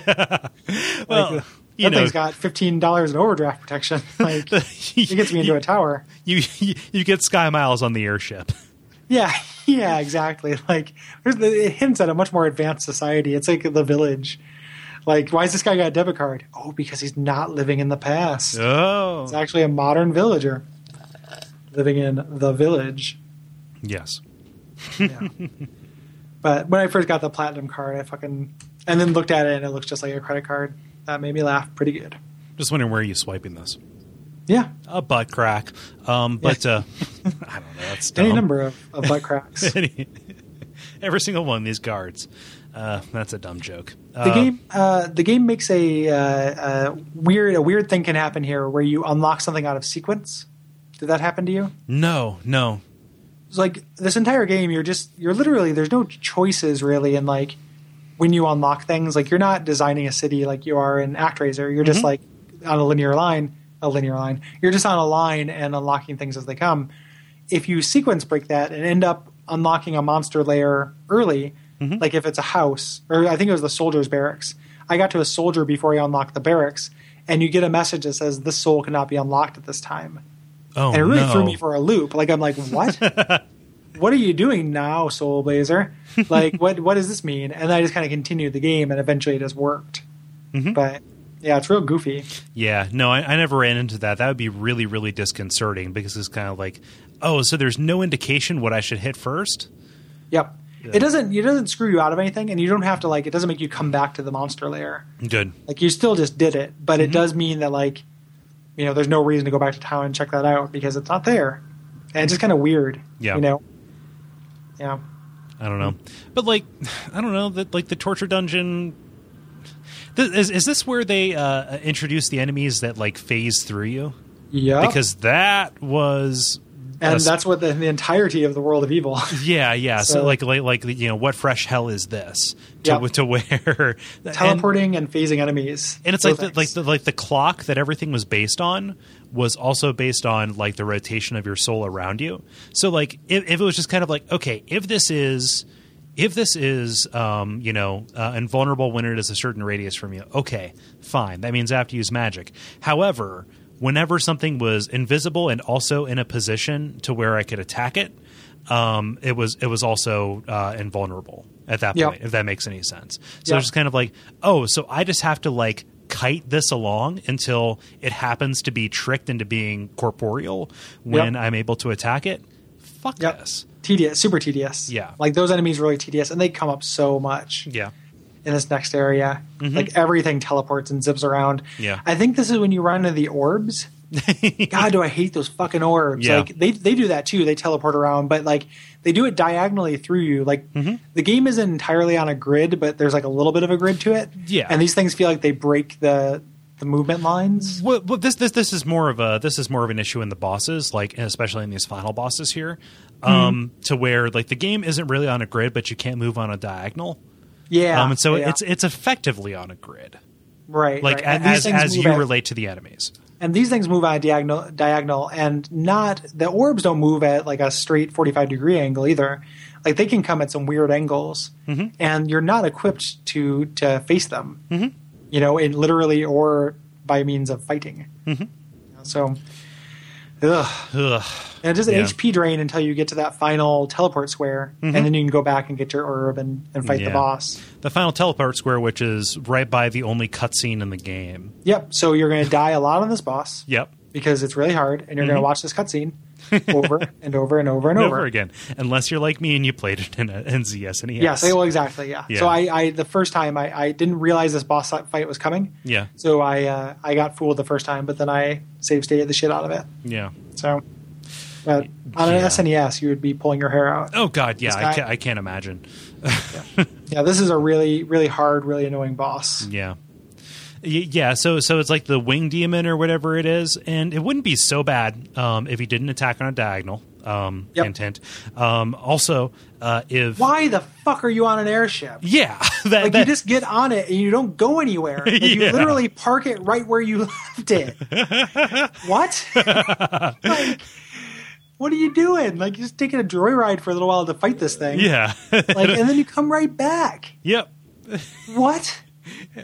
it's so bad. Yeah, why? Yeah. Why? And like it doesn't make that much. So functionally, what this means is you only have like a 5x1 area that you can inhabit in this, and like the way that I found it was just like to kind of like Toro him into like, okay, you're gonna attack. I'm gonna sidestep just a little bit as he does the diagonal, avoid his fireballs, diagonal. But that took a while to figure out because I was trying to like jockey for position and blah blah blah. But Well, because there's wind. yeah, there's wind that is pushing you back into this wall, which is the 5x1 area. Ugh. Yeah. So, and because of that, there's so few opportunities where you can hit this guy. Like it takes forever. Yeah. Like this is a slog. Like this is a really long boss fight. And I started to think like this is the last boss fight I fought in the game, and like the bad will generated from this was a lot of why like I was not going to backtrack and get those red hot items, no matter how hot they were. Yeah. That cutscene we didn't mention though before you fight this is where Leo suicide bombs. We were talking about that. Yeah. In front It's of his weird. daughter. It's weird, and she's like, "Leave me here." Yeah. Yeah, don't talk to me. As I Like, cry or something like that. yeah, it's really weird and dark. Yeah. But luckily, he suicide bombs to kill the queen, who was the villain all along. Yeah. Yeah. Ugh. Because they always are. Yep. Ugh. Yeah. Men going their own way. But God. But yeah, this kind of like ushers in the last part. You have all of the 6 stones. The King Magritte, he repents, saying like, "Oh, I was being manipulated." Maybe he's using her as a patsy. Yeah. I don't know. Oh. But yeah, you have all 6 stones, and this puts you into you have the world of evil at your fingertips. However, it is not good to go right there because you want to make sure that you have at least 2 of the 3 red hot items, one of which can only be found halfway into the world of evil. So Yep. you have to go back to, I believe, what One is of it? them's in Woodland? Mermaid Land. Yeah, one of them is in Mermaid. And one's in Woodland, I think. Yeah. It's like one of them is a ghost that you have to fight in Woodland. The other one's the other one's like a metal scorpion you have to fight in Mermaid Land. I don't care. It's just kind of When like he says fight, don't think that it's a fun mini boss or anything. No, it just no. means it's one generator It's- that weapon you couldn't affect. yeah, really. an enemy out of like 3 or 4 that generate that kind of enemy. So it's like, Yep. okay, go through this entire level again, find like this entire barren level again, Yep. finding these this one enemy that you can take out with this item now. Yep. Yep. Ugh. Gross. Yeah, really gross. I didn't do it. I got here. I was, beset by bullet hell. I enjoyed the music. It's Yep. really funky and weirdly major key at a point, and a decision I wouldn't have made. And then it is visually really interesting. Yeah, it looks like an R-Type level. Yep. Yeah, this is like they. It's like, oh man, mode 7, we can have all these transparency. Except, oh boy, our main plane has to be 50% transparent because we only have so many planes to work with. Well, okay, so everybody's a ghost here. Yep. Yeah, I was fine with that. Yeah. I was into the Ghost. Yeah. I thought this looked good. I liked the music, but I'm like, nope, I'm not backtracking. Like I Yeah. got to the end of it as far as you can get, and then I was looking on a GameFAQ, and and then it said, nope, you have to have it. It doesn't just make the end boss easier. You have to do it. yeah, And I'm like, well, they did not signal to me that this was important. They just said it was magic. Magic has been largely useless. Like, Yeah. fuck you, game. And I stopped. yeah. So So- I was, when I got the various items that attacked those particular things, I had remarked to myself in my notes, like, oh, in this area there's this thing I can't kill. It's like, and it's kind of gray. I'll go back and okay, cool. I got this. And so I'd gotten the first two, and then by that point I really only had to like backtrack to the king, right? Yeah. Yeah. I mean, there's a way to do it if you've been diligent about doing that. Yeah. But I just thought that it was like, okay, this might be a little bit more mechanically difficult, but I'm lazy. Oh yeah. So I'm just going to, keep going through the game, Yeah. and I was not, I was having what could best be described as like mild fun on the whole way. So I wasn't like that, eager for more Soul Blazer time, Yeah. so that was part of it. You're too. entirely justified. I beat it when I was younger. Like at my first playthrough, that when I beat this, when it came out, which had been very shortly after it came out. Like I think I played this at like 13 or 14, and got all the way through it. But older Gary doesn't have that patience. So Yeah. talk to us about the boss fight and the ending, though. Yeah. So it's a 2-stage boss fight. It's kind of like Zemus and Zeromus. The first one is like a crazy robe guy. He's vaguely philosophical, saying like, "Oh, some say life is suffering. I will teach you the meaning of suffering." Blah blah blah. Fireballs. And when you have the Phoenix weapon equipped or the spell, your blade swings send firebirds out. And they do just ridiculous damage to the robed guy, and it makes it relatively quick work of him. But then he becomes like a gigantic skull monster with a third eye, and it's pretty impressive. I like large sprites in SNES games, and it's a very large sprite. It becomes a game of okay, he sends these blight tentacle tendrils after you that are on the ground, and then once you clear all of those away, they drop gems which will power your spells, and then he opens up his third eye to send fireballs at you, and then you have to shoot phoenixes at his third eye because that's the only time where he's vulnerable.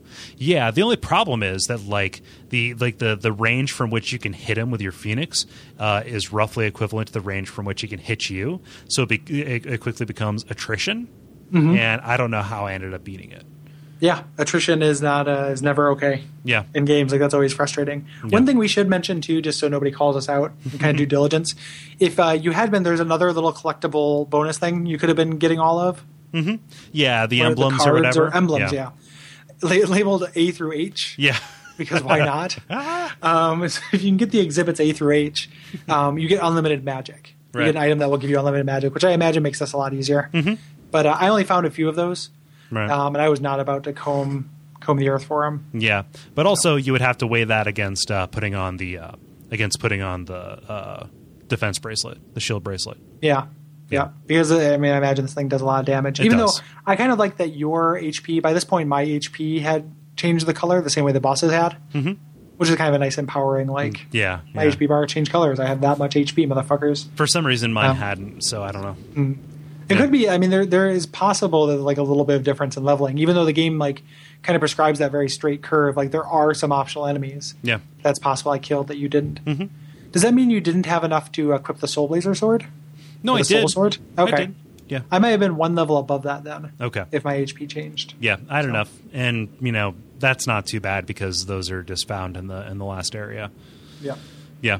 But, you beat this boss, and then you do the usual SNES JRPG kind of thing where you go back through all the different kingdoms and everything works out, and then you get that What Dreams May Come ending from that we mentioned at the beginning of the episode. Yep. Yep. Which I watched on YouTube and got annoyed by the text scroll. Yeah. And then I read it on the internet. Yeah. Like something about this game really inspired an impatience in me. Yeah. No, 2x speed on YouTube. Yeah, there we go. That would have been smart. Yeah. Yeah, and that's Soul Blazer. I feel like we've had such a pretty good streak. I felt like we were pretty due. Yeah. For a meh game. And for as much as I love action RPGs, like the two that we've done so far have just been bad luck with them. We do, and like Sword of Mana is definitely a bigger a bigger failure than this, right? Yeah. This is largely this is largely inoffensive in the face of that. Yeah, and and it has charms and stuff. The biggest flaw of this game is the simplicity to it, like the lack of what you can do and kind of you're not making very many choices in it. You're not doing very much to it, and that's the biggest flaw. Right. In a way that there's something about the dissonance between like Nintendo games that did only this weren't great either. Right. Like Arista's Ring or something like that. Like that's what this is like. It's not like Zelda. It is not as good as Zelda, where you have this inventory, you have a nonlinear world, you have puzzles and hidden secrets. Like The Legend of Zelda is more complicated than this. Yeah. By like a pretty healthy margin. Because of the mystery to it, right? Yeah. Yeah. Well, not just because of that, among many reasons. There's a lot more to it. So and then you get into like Zelda 2. Yeah. Significant. I mean, that's a side scroller again, like ActRaiser, but way more complicated with levels and different stats, everything like that. It's just too basic. Of a game for me to be like, there's just not enough to sink my teeth into. Yeah. And the actual play is not, it's not simple, but easy to learn, difficult to master. It's just easy to learn, instant to master. Right. Instant to learn. You already know it. You've already mastered it. Soul Blazer. Yeah. And just like the patience, really. Like patience in the face of tedium. Yeah. So not too bad though. Like if you love games of this vintage, like if you were just like 16-bit RPG, 16-bit action RPG, like you are probably already into this, and it's not bad. Right. Like I can't say this is a bad game. Yeah. Like it is just it's average. We were talking about it. Me and Cole were talking about it over text, and much like the Extrasode next week, we're in some kind of scatological mood, and I think the phrasing was like an adequate shit. Yeah. Let me pull it up real quick because it's a real thing of beauty. The non we weren't bashing it. It comes out easy with no effort. My gut feeling metaphor relates to feces and would put me into AVGN territory if I say it explicitly out loud. That's cool. Gary says, metaphor for Soul Blazer. Got it. Perfect shit feels better, but this is better than an imperfect shit for sure. Soul Blazer, your average action JRPBM is what I said about is what we said about it. So it is an average JRPGBM. Yeah. Yep. Which everybody has to have one every once in a while. So. Yeah, every once in a while. I mean, they can't all be roses and wine. And if it was, it would hurt and burn. So. Yeah.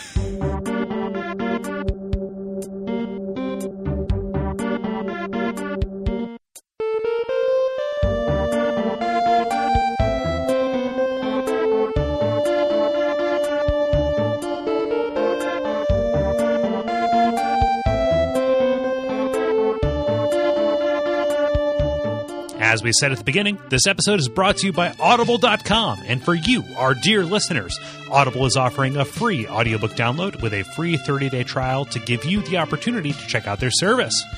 Because we're supposed to recommend some kind of audiobook for you, I want to recommend That Is All by John Hodgman.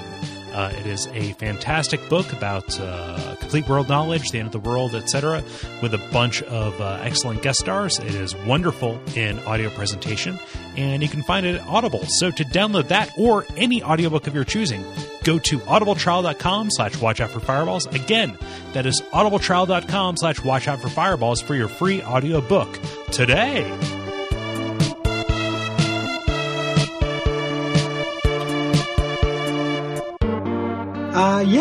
Yeah. So you have heard what we have to say about Soul Blazer. Now we're going to read some responses. We'll say we got a voicemail. We're really happy about that. Yes. We'll save it for the end. Yeah. Big finale. I'll start us off reading Murph Murphy's. He says, so playing Soul Blazer again was like meeting an old friend from childhood. We had such fun when I was 13, but now we really don't have much to say to each other. I get why I liked the game back then. There's this immense amount of discovery, and the serotonin bits are spaced frequently. It's really neat to build up a town one person / goat / chair at a time. The towns themselves are functional and have cool secrets to find.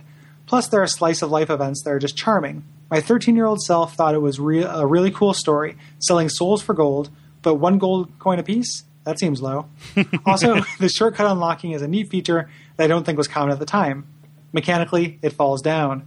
Fights generally revolve around finding the right place to stand and just swinging your sword, regular enemies and boss fights alike. This is especially egregious in the boss fights. I think literally all of them could have been improved by just having a few less hit points and a little more variety to their patterns. Then you throw in an inventory filled with things that don't do much, and an interesting but generally useless spell system. I do like the fact that you get to go back and fight enemies that you couldn't hurt before, but the result is generally lackluster. I was playing this game at the same time as EVO, which is another game that had a really cool concept, but flawed execution. Yeah, I see this as being roughly equivalent to EVO. EVO reaches so much higher, though. Yeah. And I like the EVO way more than I like this. Yeah. Like, EVO has some problems, but it's an ambitious failure. This is a failure of lack of ambition. Like, yeah. You know, it just felt similar to me, like in the moment to moment. But that's yeah, there's a similarity to like color palette and graphics and kind of style and stuff. They're both Enix games. Oh, true. You know, so it makes a lot of sense. But I like EVO twice as much as I like this game. Yeah, I'm just thinking at the surface level. So like we were sensitive in our initial just kind of like texting back and forth, like, man, we're gonna be like kind of mean to this when a really big fan, suggested it. So it's, I don't know, interesting that Murph kind of came back and said a lot of the same stuff we said. So I feel it's like our goal is not to just play the best games of all time. Right. So like it's fine to suggest things that we're not going to like, and the value in what we do without trying to sound arrogant about it is just taking a look at the thing, whether we like it or not. The thing can be bad. It's the journey that's it's the discovering it and articulating why that's important. I think. Right. So. Yep, makes sense. Yep. I just don't want to hurt anybody's feelings. No, I don't want to either. But don't get your feelings hurt over people not liking games that you like. True. Tuba fans. So Vivian goes on to say, via contact, Soul Blazers, part of a really interesting series of God games and weirdly philosophical 16-bit titles published by Enix, most of which were developed by Quintet. But regrettably, I consider it the worst of them. Its sequels, Illusion of Gaia and Terranigma, both spruced up the core combat gameplay and had more on their minds. And even those games of that era, which I find less replayable, Robotrek is right at the top, were a lot more innovative and original. Ultimately, Soul Blazer is a mediocre Zelda clone where Link only has a sword, and its story and pretensions are incapable of transcending that. I've played through it once or twice since my childhood and basically had a good time, but it's absolutely filler, and I can't name a single thing about it that some other game on the SNES didn't do better. Agreed. Yeah. Leo's Lab, that's like the one single thing. Yeah. And even I can't really say like nothing's done that better. Like I if I sat down with the internet for a while, I can do some research and figure out a similar idea as well executed, I bet. Yeah. But for the most part, I definitely agree. Yep. Ryan via contact says, I think Quintet was one of the first development studios that I actually became aware of existing as an entity separate from publishers. That's a really interesting point. Yeah. I was 7 years old, and I first played Illusion of Gaia, and it quickly became one of my favorite games, causing my dad to buy it for me, so I'd stop badgering him to keep re-renting it. For my 8th birthday, my dad got me a copy of Soul Blazer, telling me that it was a game made by the same people. I was confused because I thought that Nintendo made Illusion of Gaia and had a huge Enix logo on the front of the box. My dad, who had been playing video games for well over a decade at that point, explained to me the difference between publishers and developers, showing me the Quintet logo on the manual. Yeah, that's big. When did that happen for you? Go on. That's a good question. Like, when did you realize there's a difference? Probably later than it probably should have. Like maybe when I realized that, like, when I was reading about Final Fantasy VII, they were saying square, square, square. So I was about 10 at the time.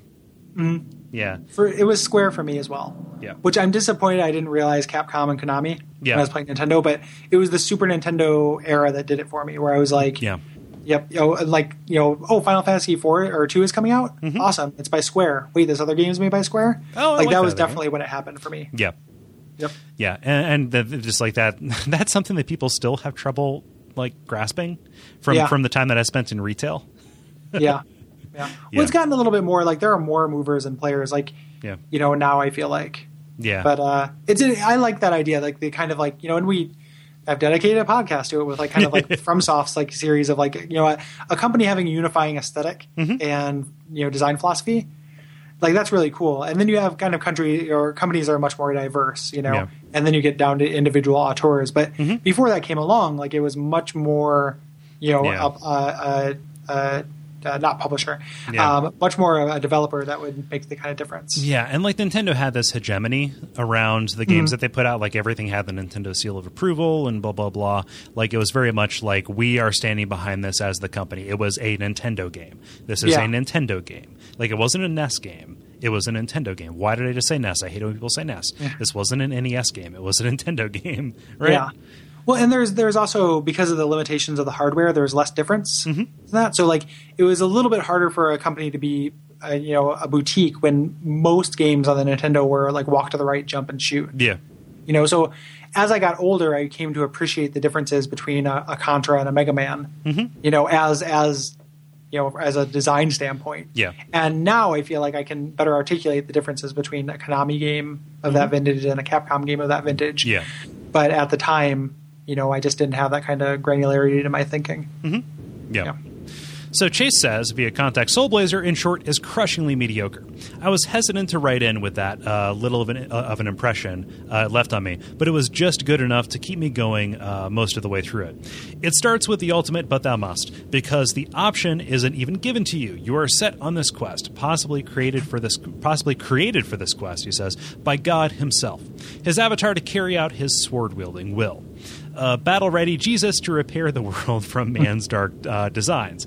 And that's as far down the rabbit hole as I want to go. I didn't see us as playing Jesus, however...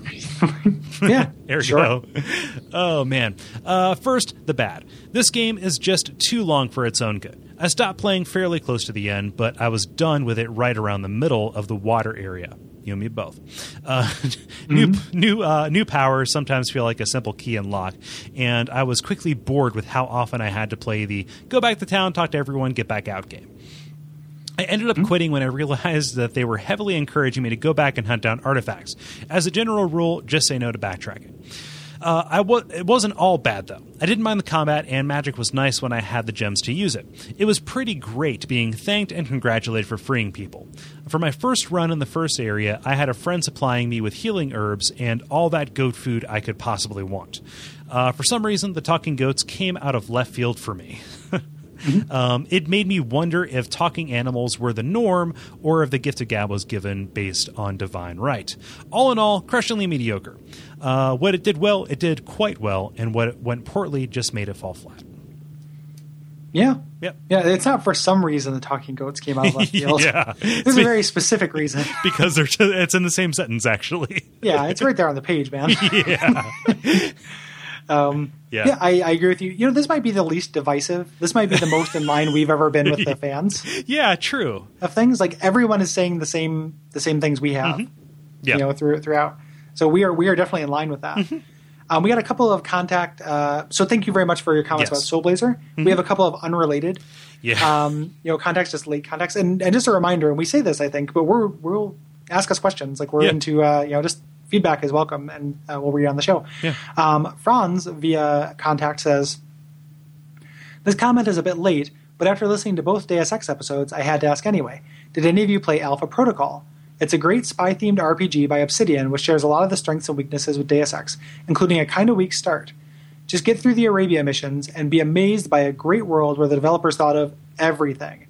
In my mind, that game is called Deus Ex Alpha Protocol and serves as a prequel to Human Revolution. Yeah.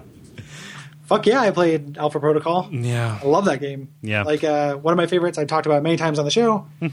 You're right about everything about it. It is great. Yeah. Chris Avellone is a master. Obsidian, those guys make games that I love. Yeah, it's my shame. I played it initially when it first came out, and I ran up against that harsh start and then just decided I didn't have time for it. It is sitting on my backlog. I've got it. It is shrink-wrapped on the shelf, and I just need to get to it. I am willing to give it the chance. In retrospect, even the last time I revisited it, the beginning area didn't even bother me that much. Yeah. Like, it's a little weaker, and I think it's just because you associate, desert-colored area with brown people as just modern military shooter. Yeah. And that's really boring. That's not, even in that area, that's not really what it's about. Right. Great game. I've definitely played that. So Yeah. good, great minds think alike there. Yeah. I'm kind of surprised we didn't mention it in the Deus Ex, kind of like when we were talking about the legacy. But I've mentioned it a lot of times on the show. Yeah.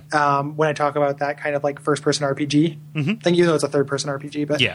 I didn't mention it specifically in relation to Deus Ex. Yeah. And there's actually a little bit more DNA with Deus Ex and Human Revolution, I think, Yeah. than Deus Ex 1 and Alpha Protocol. So that's a good call. Yeah. So thanks. Yeah. And then Samuel via contact says, the show whose name you couldn't remember is Big Chuck and Little John. Also, the weird guy with the scissors in the Norton Furniture commercials is Ron Swede, a.k.a. the Ghoul. And I assume you guys already know this, but Ghoulardi was P.T. Anderson's dad, and this is awesome. What? I didn't know that, and that is amazing. And that is the reason why I felt it was necessary to share. Yeah, that's absolutely amazing. Yeah. Huh. And he continues to go on. Continues to go on. It's late, Gary. I figured this was all too pedantic for the gaming podcast to write on SA, but coming home from work to learn that my latest email led to a 4-minute long discussion of Mark Brown on the Extrasode was awesome. So yeah, the Extrasode for Deus Ex, we did talk about Cleveland area access television. Yeah, it's a good one. Yeah. I always assume that people who listen to the show listen to those. Yep. I guess it's theoretically possible that they don't. Yeah. But you should. And Yeah. one of the reasons why you should is going to become apparent right now. Yes. So we are doing a little bit of a format change beginning on the 50th episode. Seems like a logical breaking off point or an illogical one. We could have done it this time, but we didn't. Yep. Round numbers, comic books, anniversaries. Yep. Etc. Compulsions. There we go. Yeah. Yes. So what we're going to do is we're going to bring WAF over to the BSC model, the Bonfireside Chat model, which is where the episode will remain the same. However, all listener interaction will be put at the front of the Extrasodes. Gary, can we say why we're doing this? Yeah, so many reasons. One of the big ones is that your contributions are very important to us. And rather than hiding them after like 2 hours of us blathering on, we're going to instead put them up front and center on its own kind of show. Yes. It's going to make these episodes have gotten longer and longer as we've gone. It's the heady days of maybe we should do a half-hour retro show. That's ridiculous. So these keep getting longer. This is going to cut down the length a little bit on those. It's going to make the Extrasodes a little bit more meaty, a little bit more valuable. And we think it's a real positive change. Yeah. So that starts with the next episode. So if you have comments about Castlevania 3, we will read them. We do want them. But we will read them during the Extrasode for it. Yes. So, and if you do want to... Oh, shit. Cool. Yeah. Okay, I'll continue. I forgot about the voicemail. Me too, but this is a logical place to do it.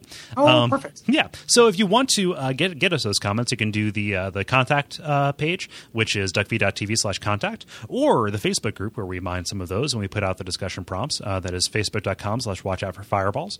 And we also have a voicemail, which we're going to play one, and we hope that this gets more people to call us. Now, I should tell you, we're not going to pick up. This goes to a dead Google voice line, and it is literally just a voicemail for the show. So do not be afraid. Do not be ashamed. You don't have to have as great of a voice as this next guy. But we did have somebody who called in.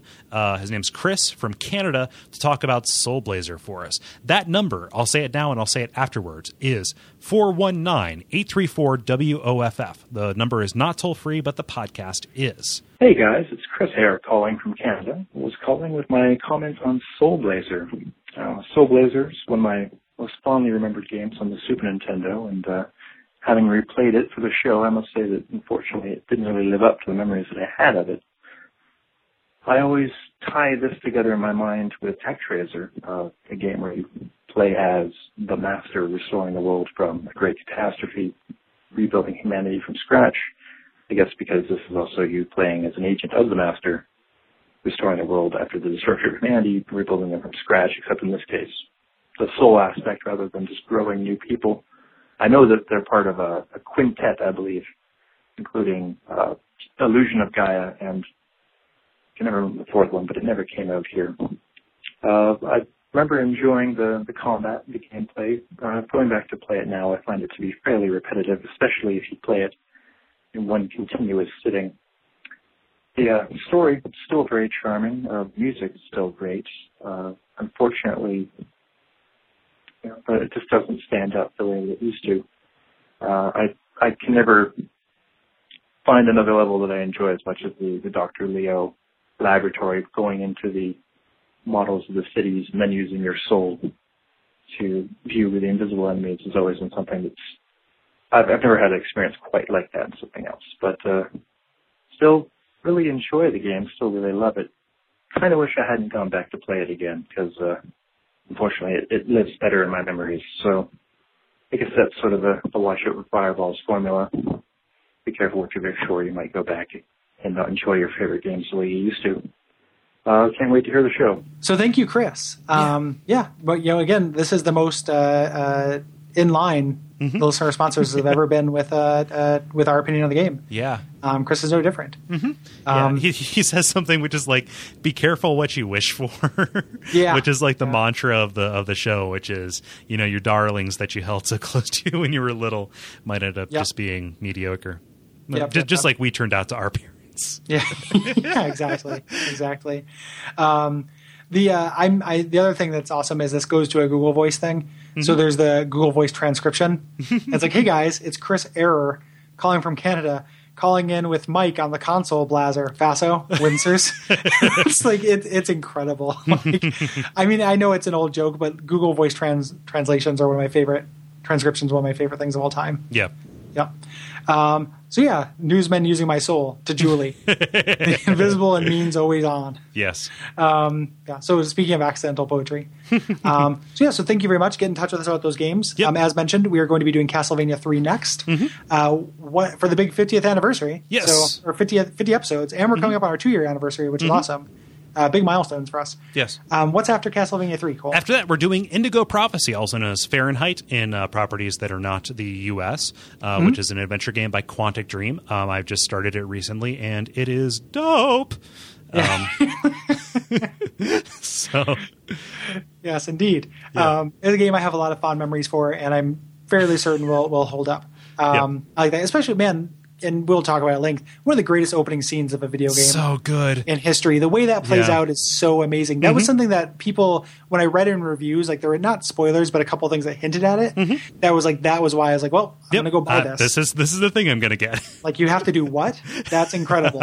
So I can't wait to talk about that.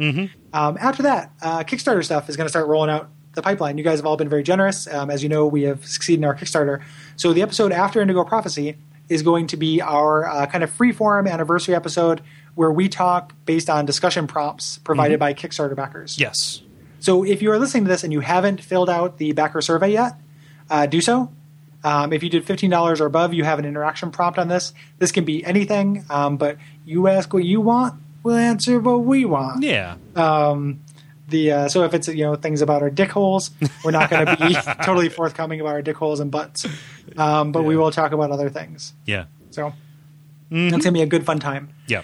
And what happened? And part of the reason why we're doing that there is we have extra time to prepare for. Cole? Yes, our big summer RPG. So last year we did Earthbound, and this year we're doing another very well-regarded game.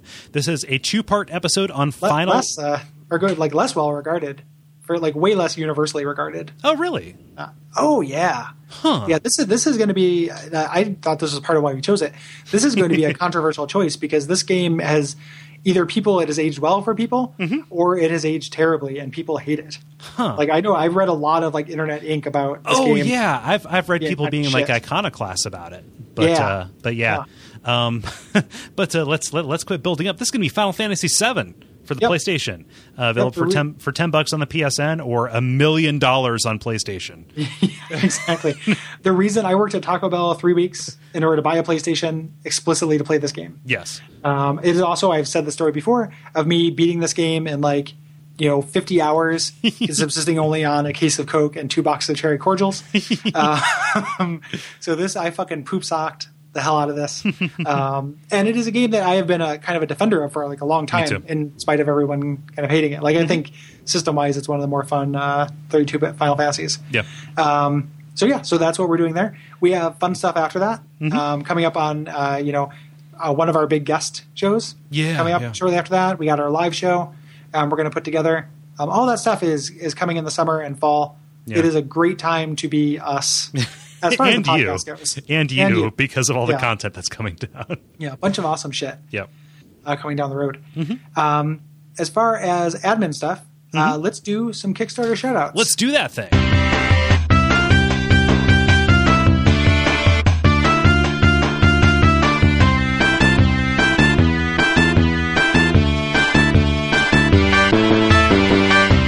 So anybody who donated at $5 or above, we're going to say your name. We're going to do 10 every episode, so it's not going to be too terribly huge and long. It'll be done here pretty quick. Yeah. So first up, Mark Terramino. Mark Terramino. Yes. Thank you very much. Yeah. For supporting the show. Thank you. Up after that is Jeremy, the guilty pay the price Greer. Yep. Bonfire side chat guest. Yes. On the past, possibly the future. Big awesome on that show. So thanks, Jeremy. We like your work. Next up is going to be Bean Brew. Thank you so much for supporting the show. Yep. He has a fun question for our next episode or for the Watch Out for Interaction episode. Yeah. I like your work on Something Awful, Bean Brew. Yeah. Yes. Yeah, and you're on my Steam list now. We're Steam buddies. So every once in a while, it's like Bean Brew is playing what? Oh, Bean Brew. Oh, Bean Brew. After that is Scott Boogerman Bogeman. Yep. Yeah. Oh, man. We should do Boogerman for Abject Suffering. I knew that. I was hoping that sentence would end that way. Because it's like, oh, man, we should do Boogerman. Nope. But it would be a good Abject Suffering. Did they ever make a Fart Man game?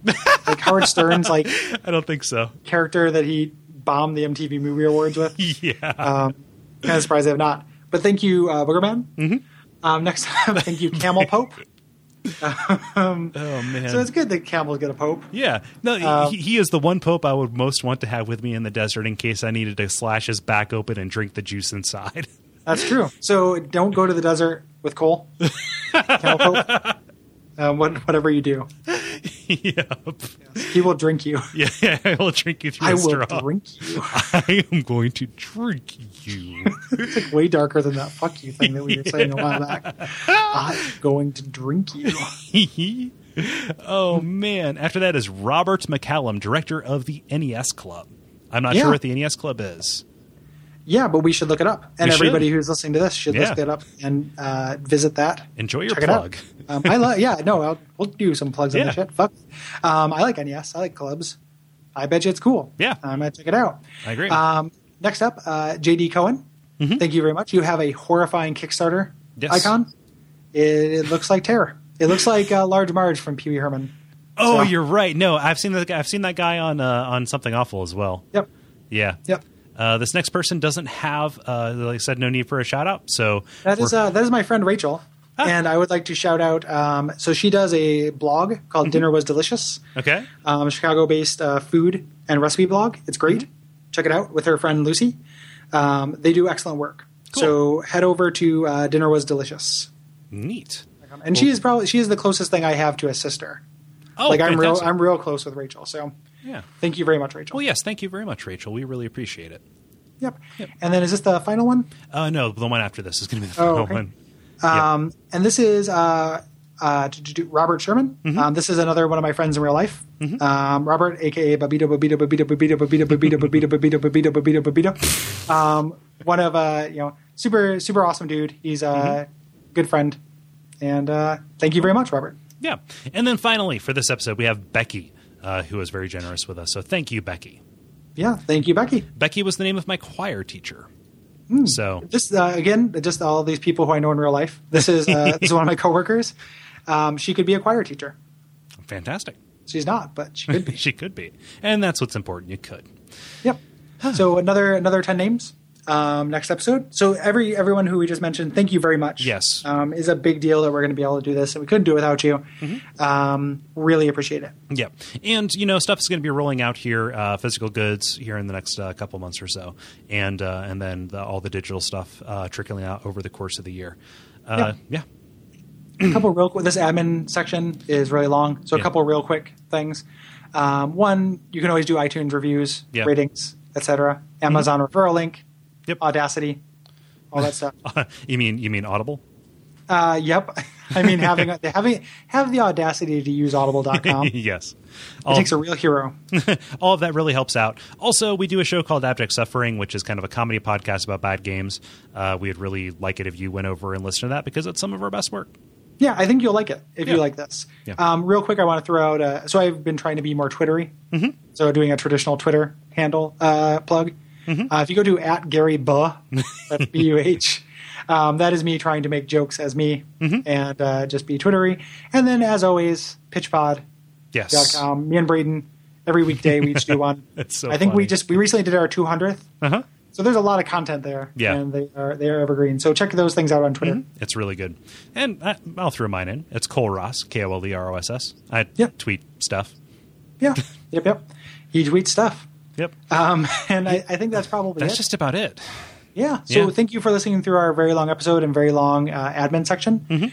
And until next time, what can they do, Cole? They can watch out for anybody who claims to be benevolent but is also named Death Toll. Yup. Hello, I'm Death Toll. Mr. Toll. It's Frankenstein. Yeah. In addition, watch out for fireballs.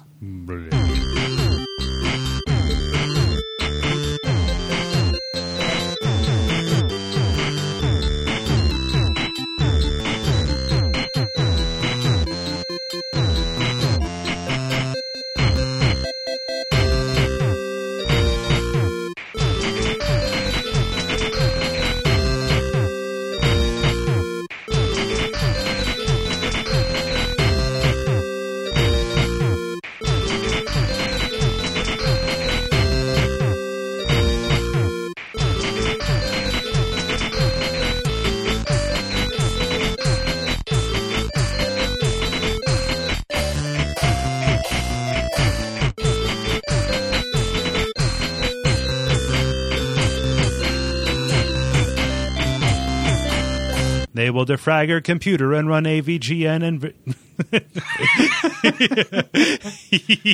AVGN antivirus. Welcome to Cheat. Can I have you do this one because you penned it and it's going to take literally 50 minutes if I try and read this thing. Welcome to TGI McPickle Pickle Fisters? Pickle Fisters. That's good too. And deep fried crab, as well as a special sizzling shrimper sampler action platter. Deep fried crab.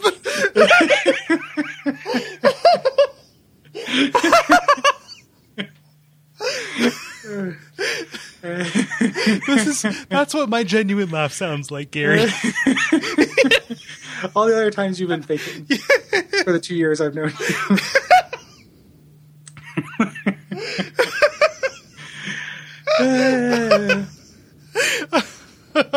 Right.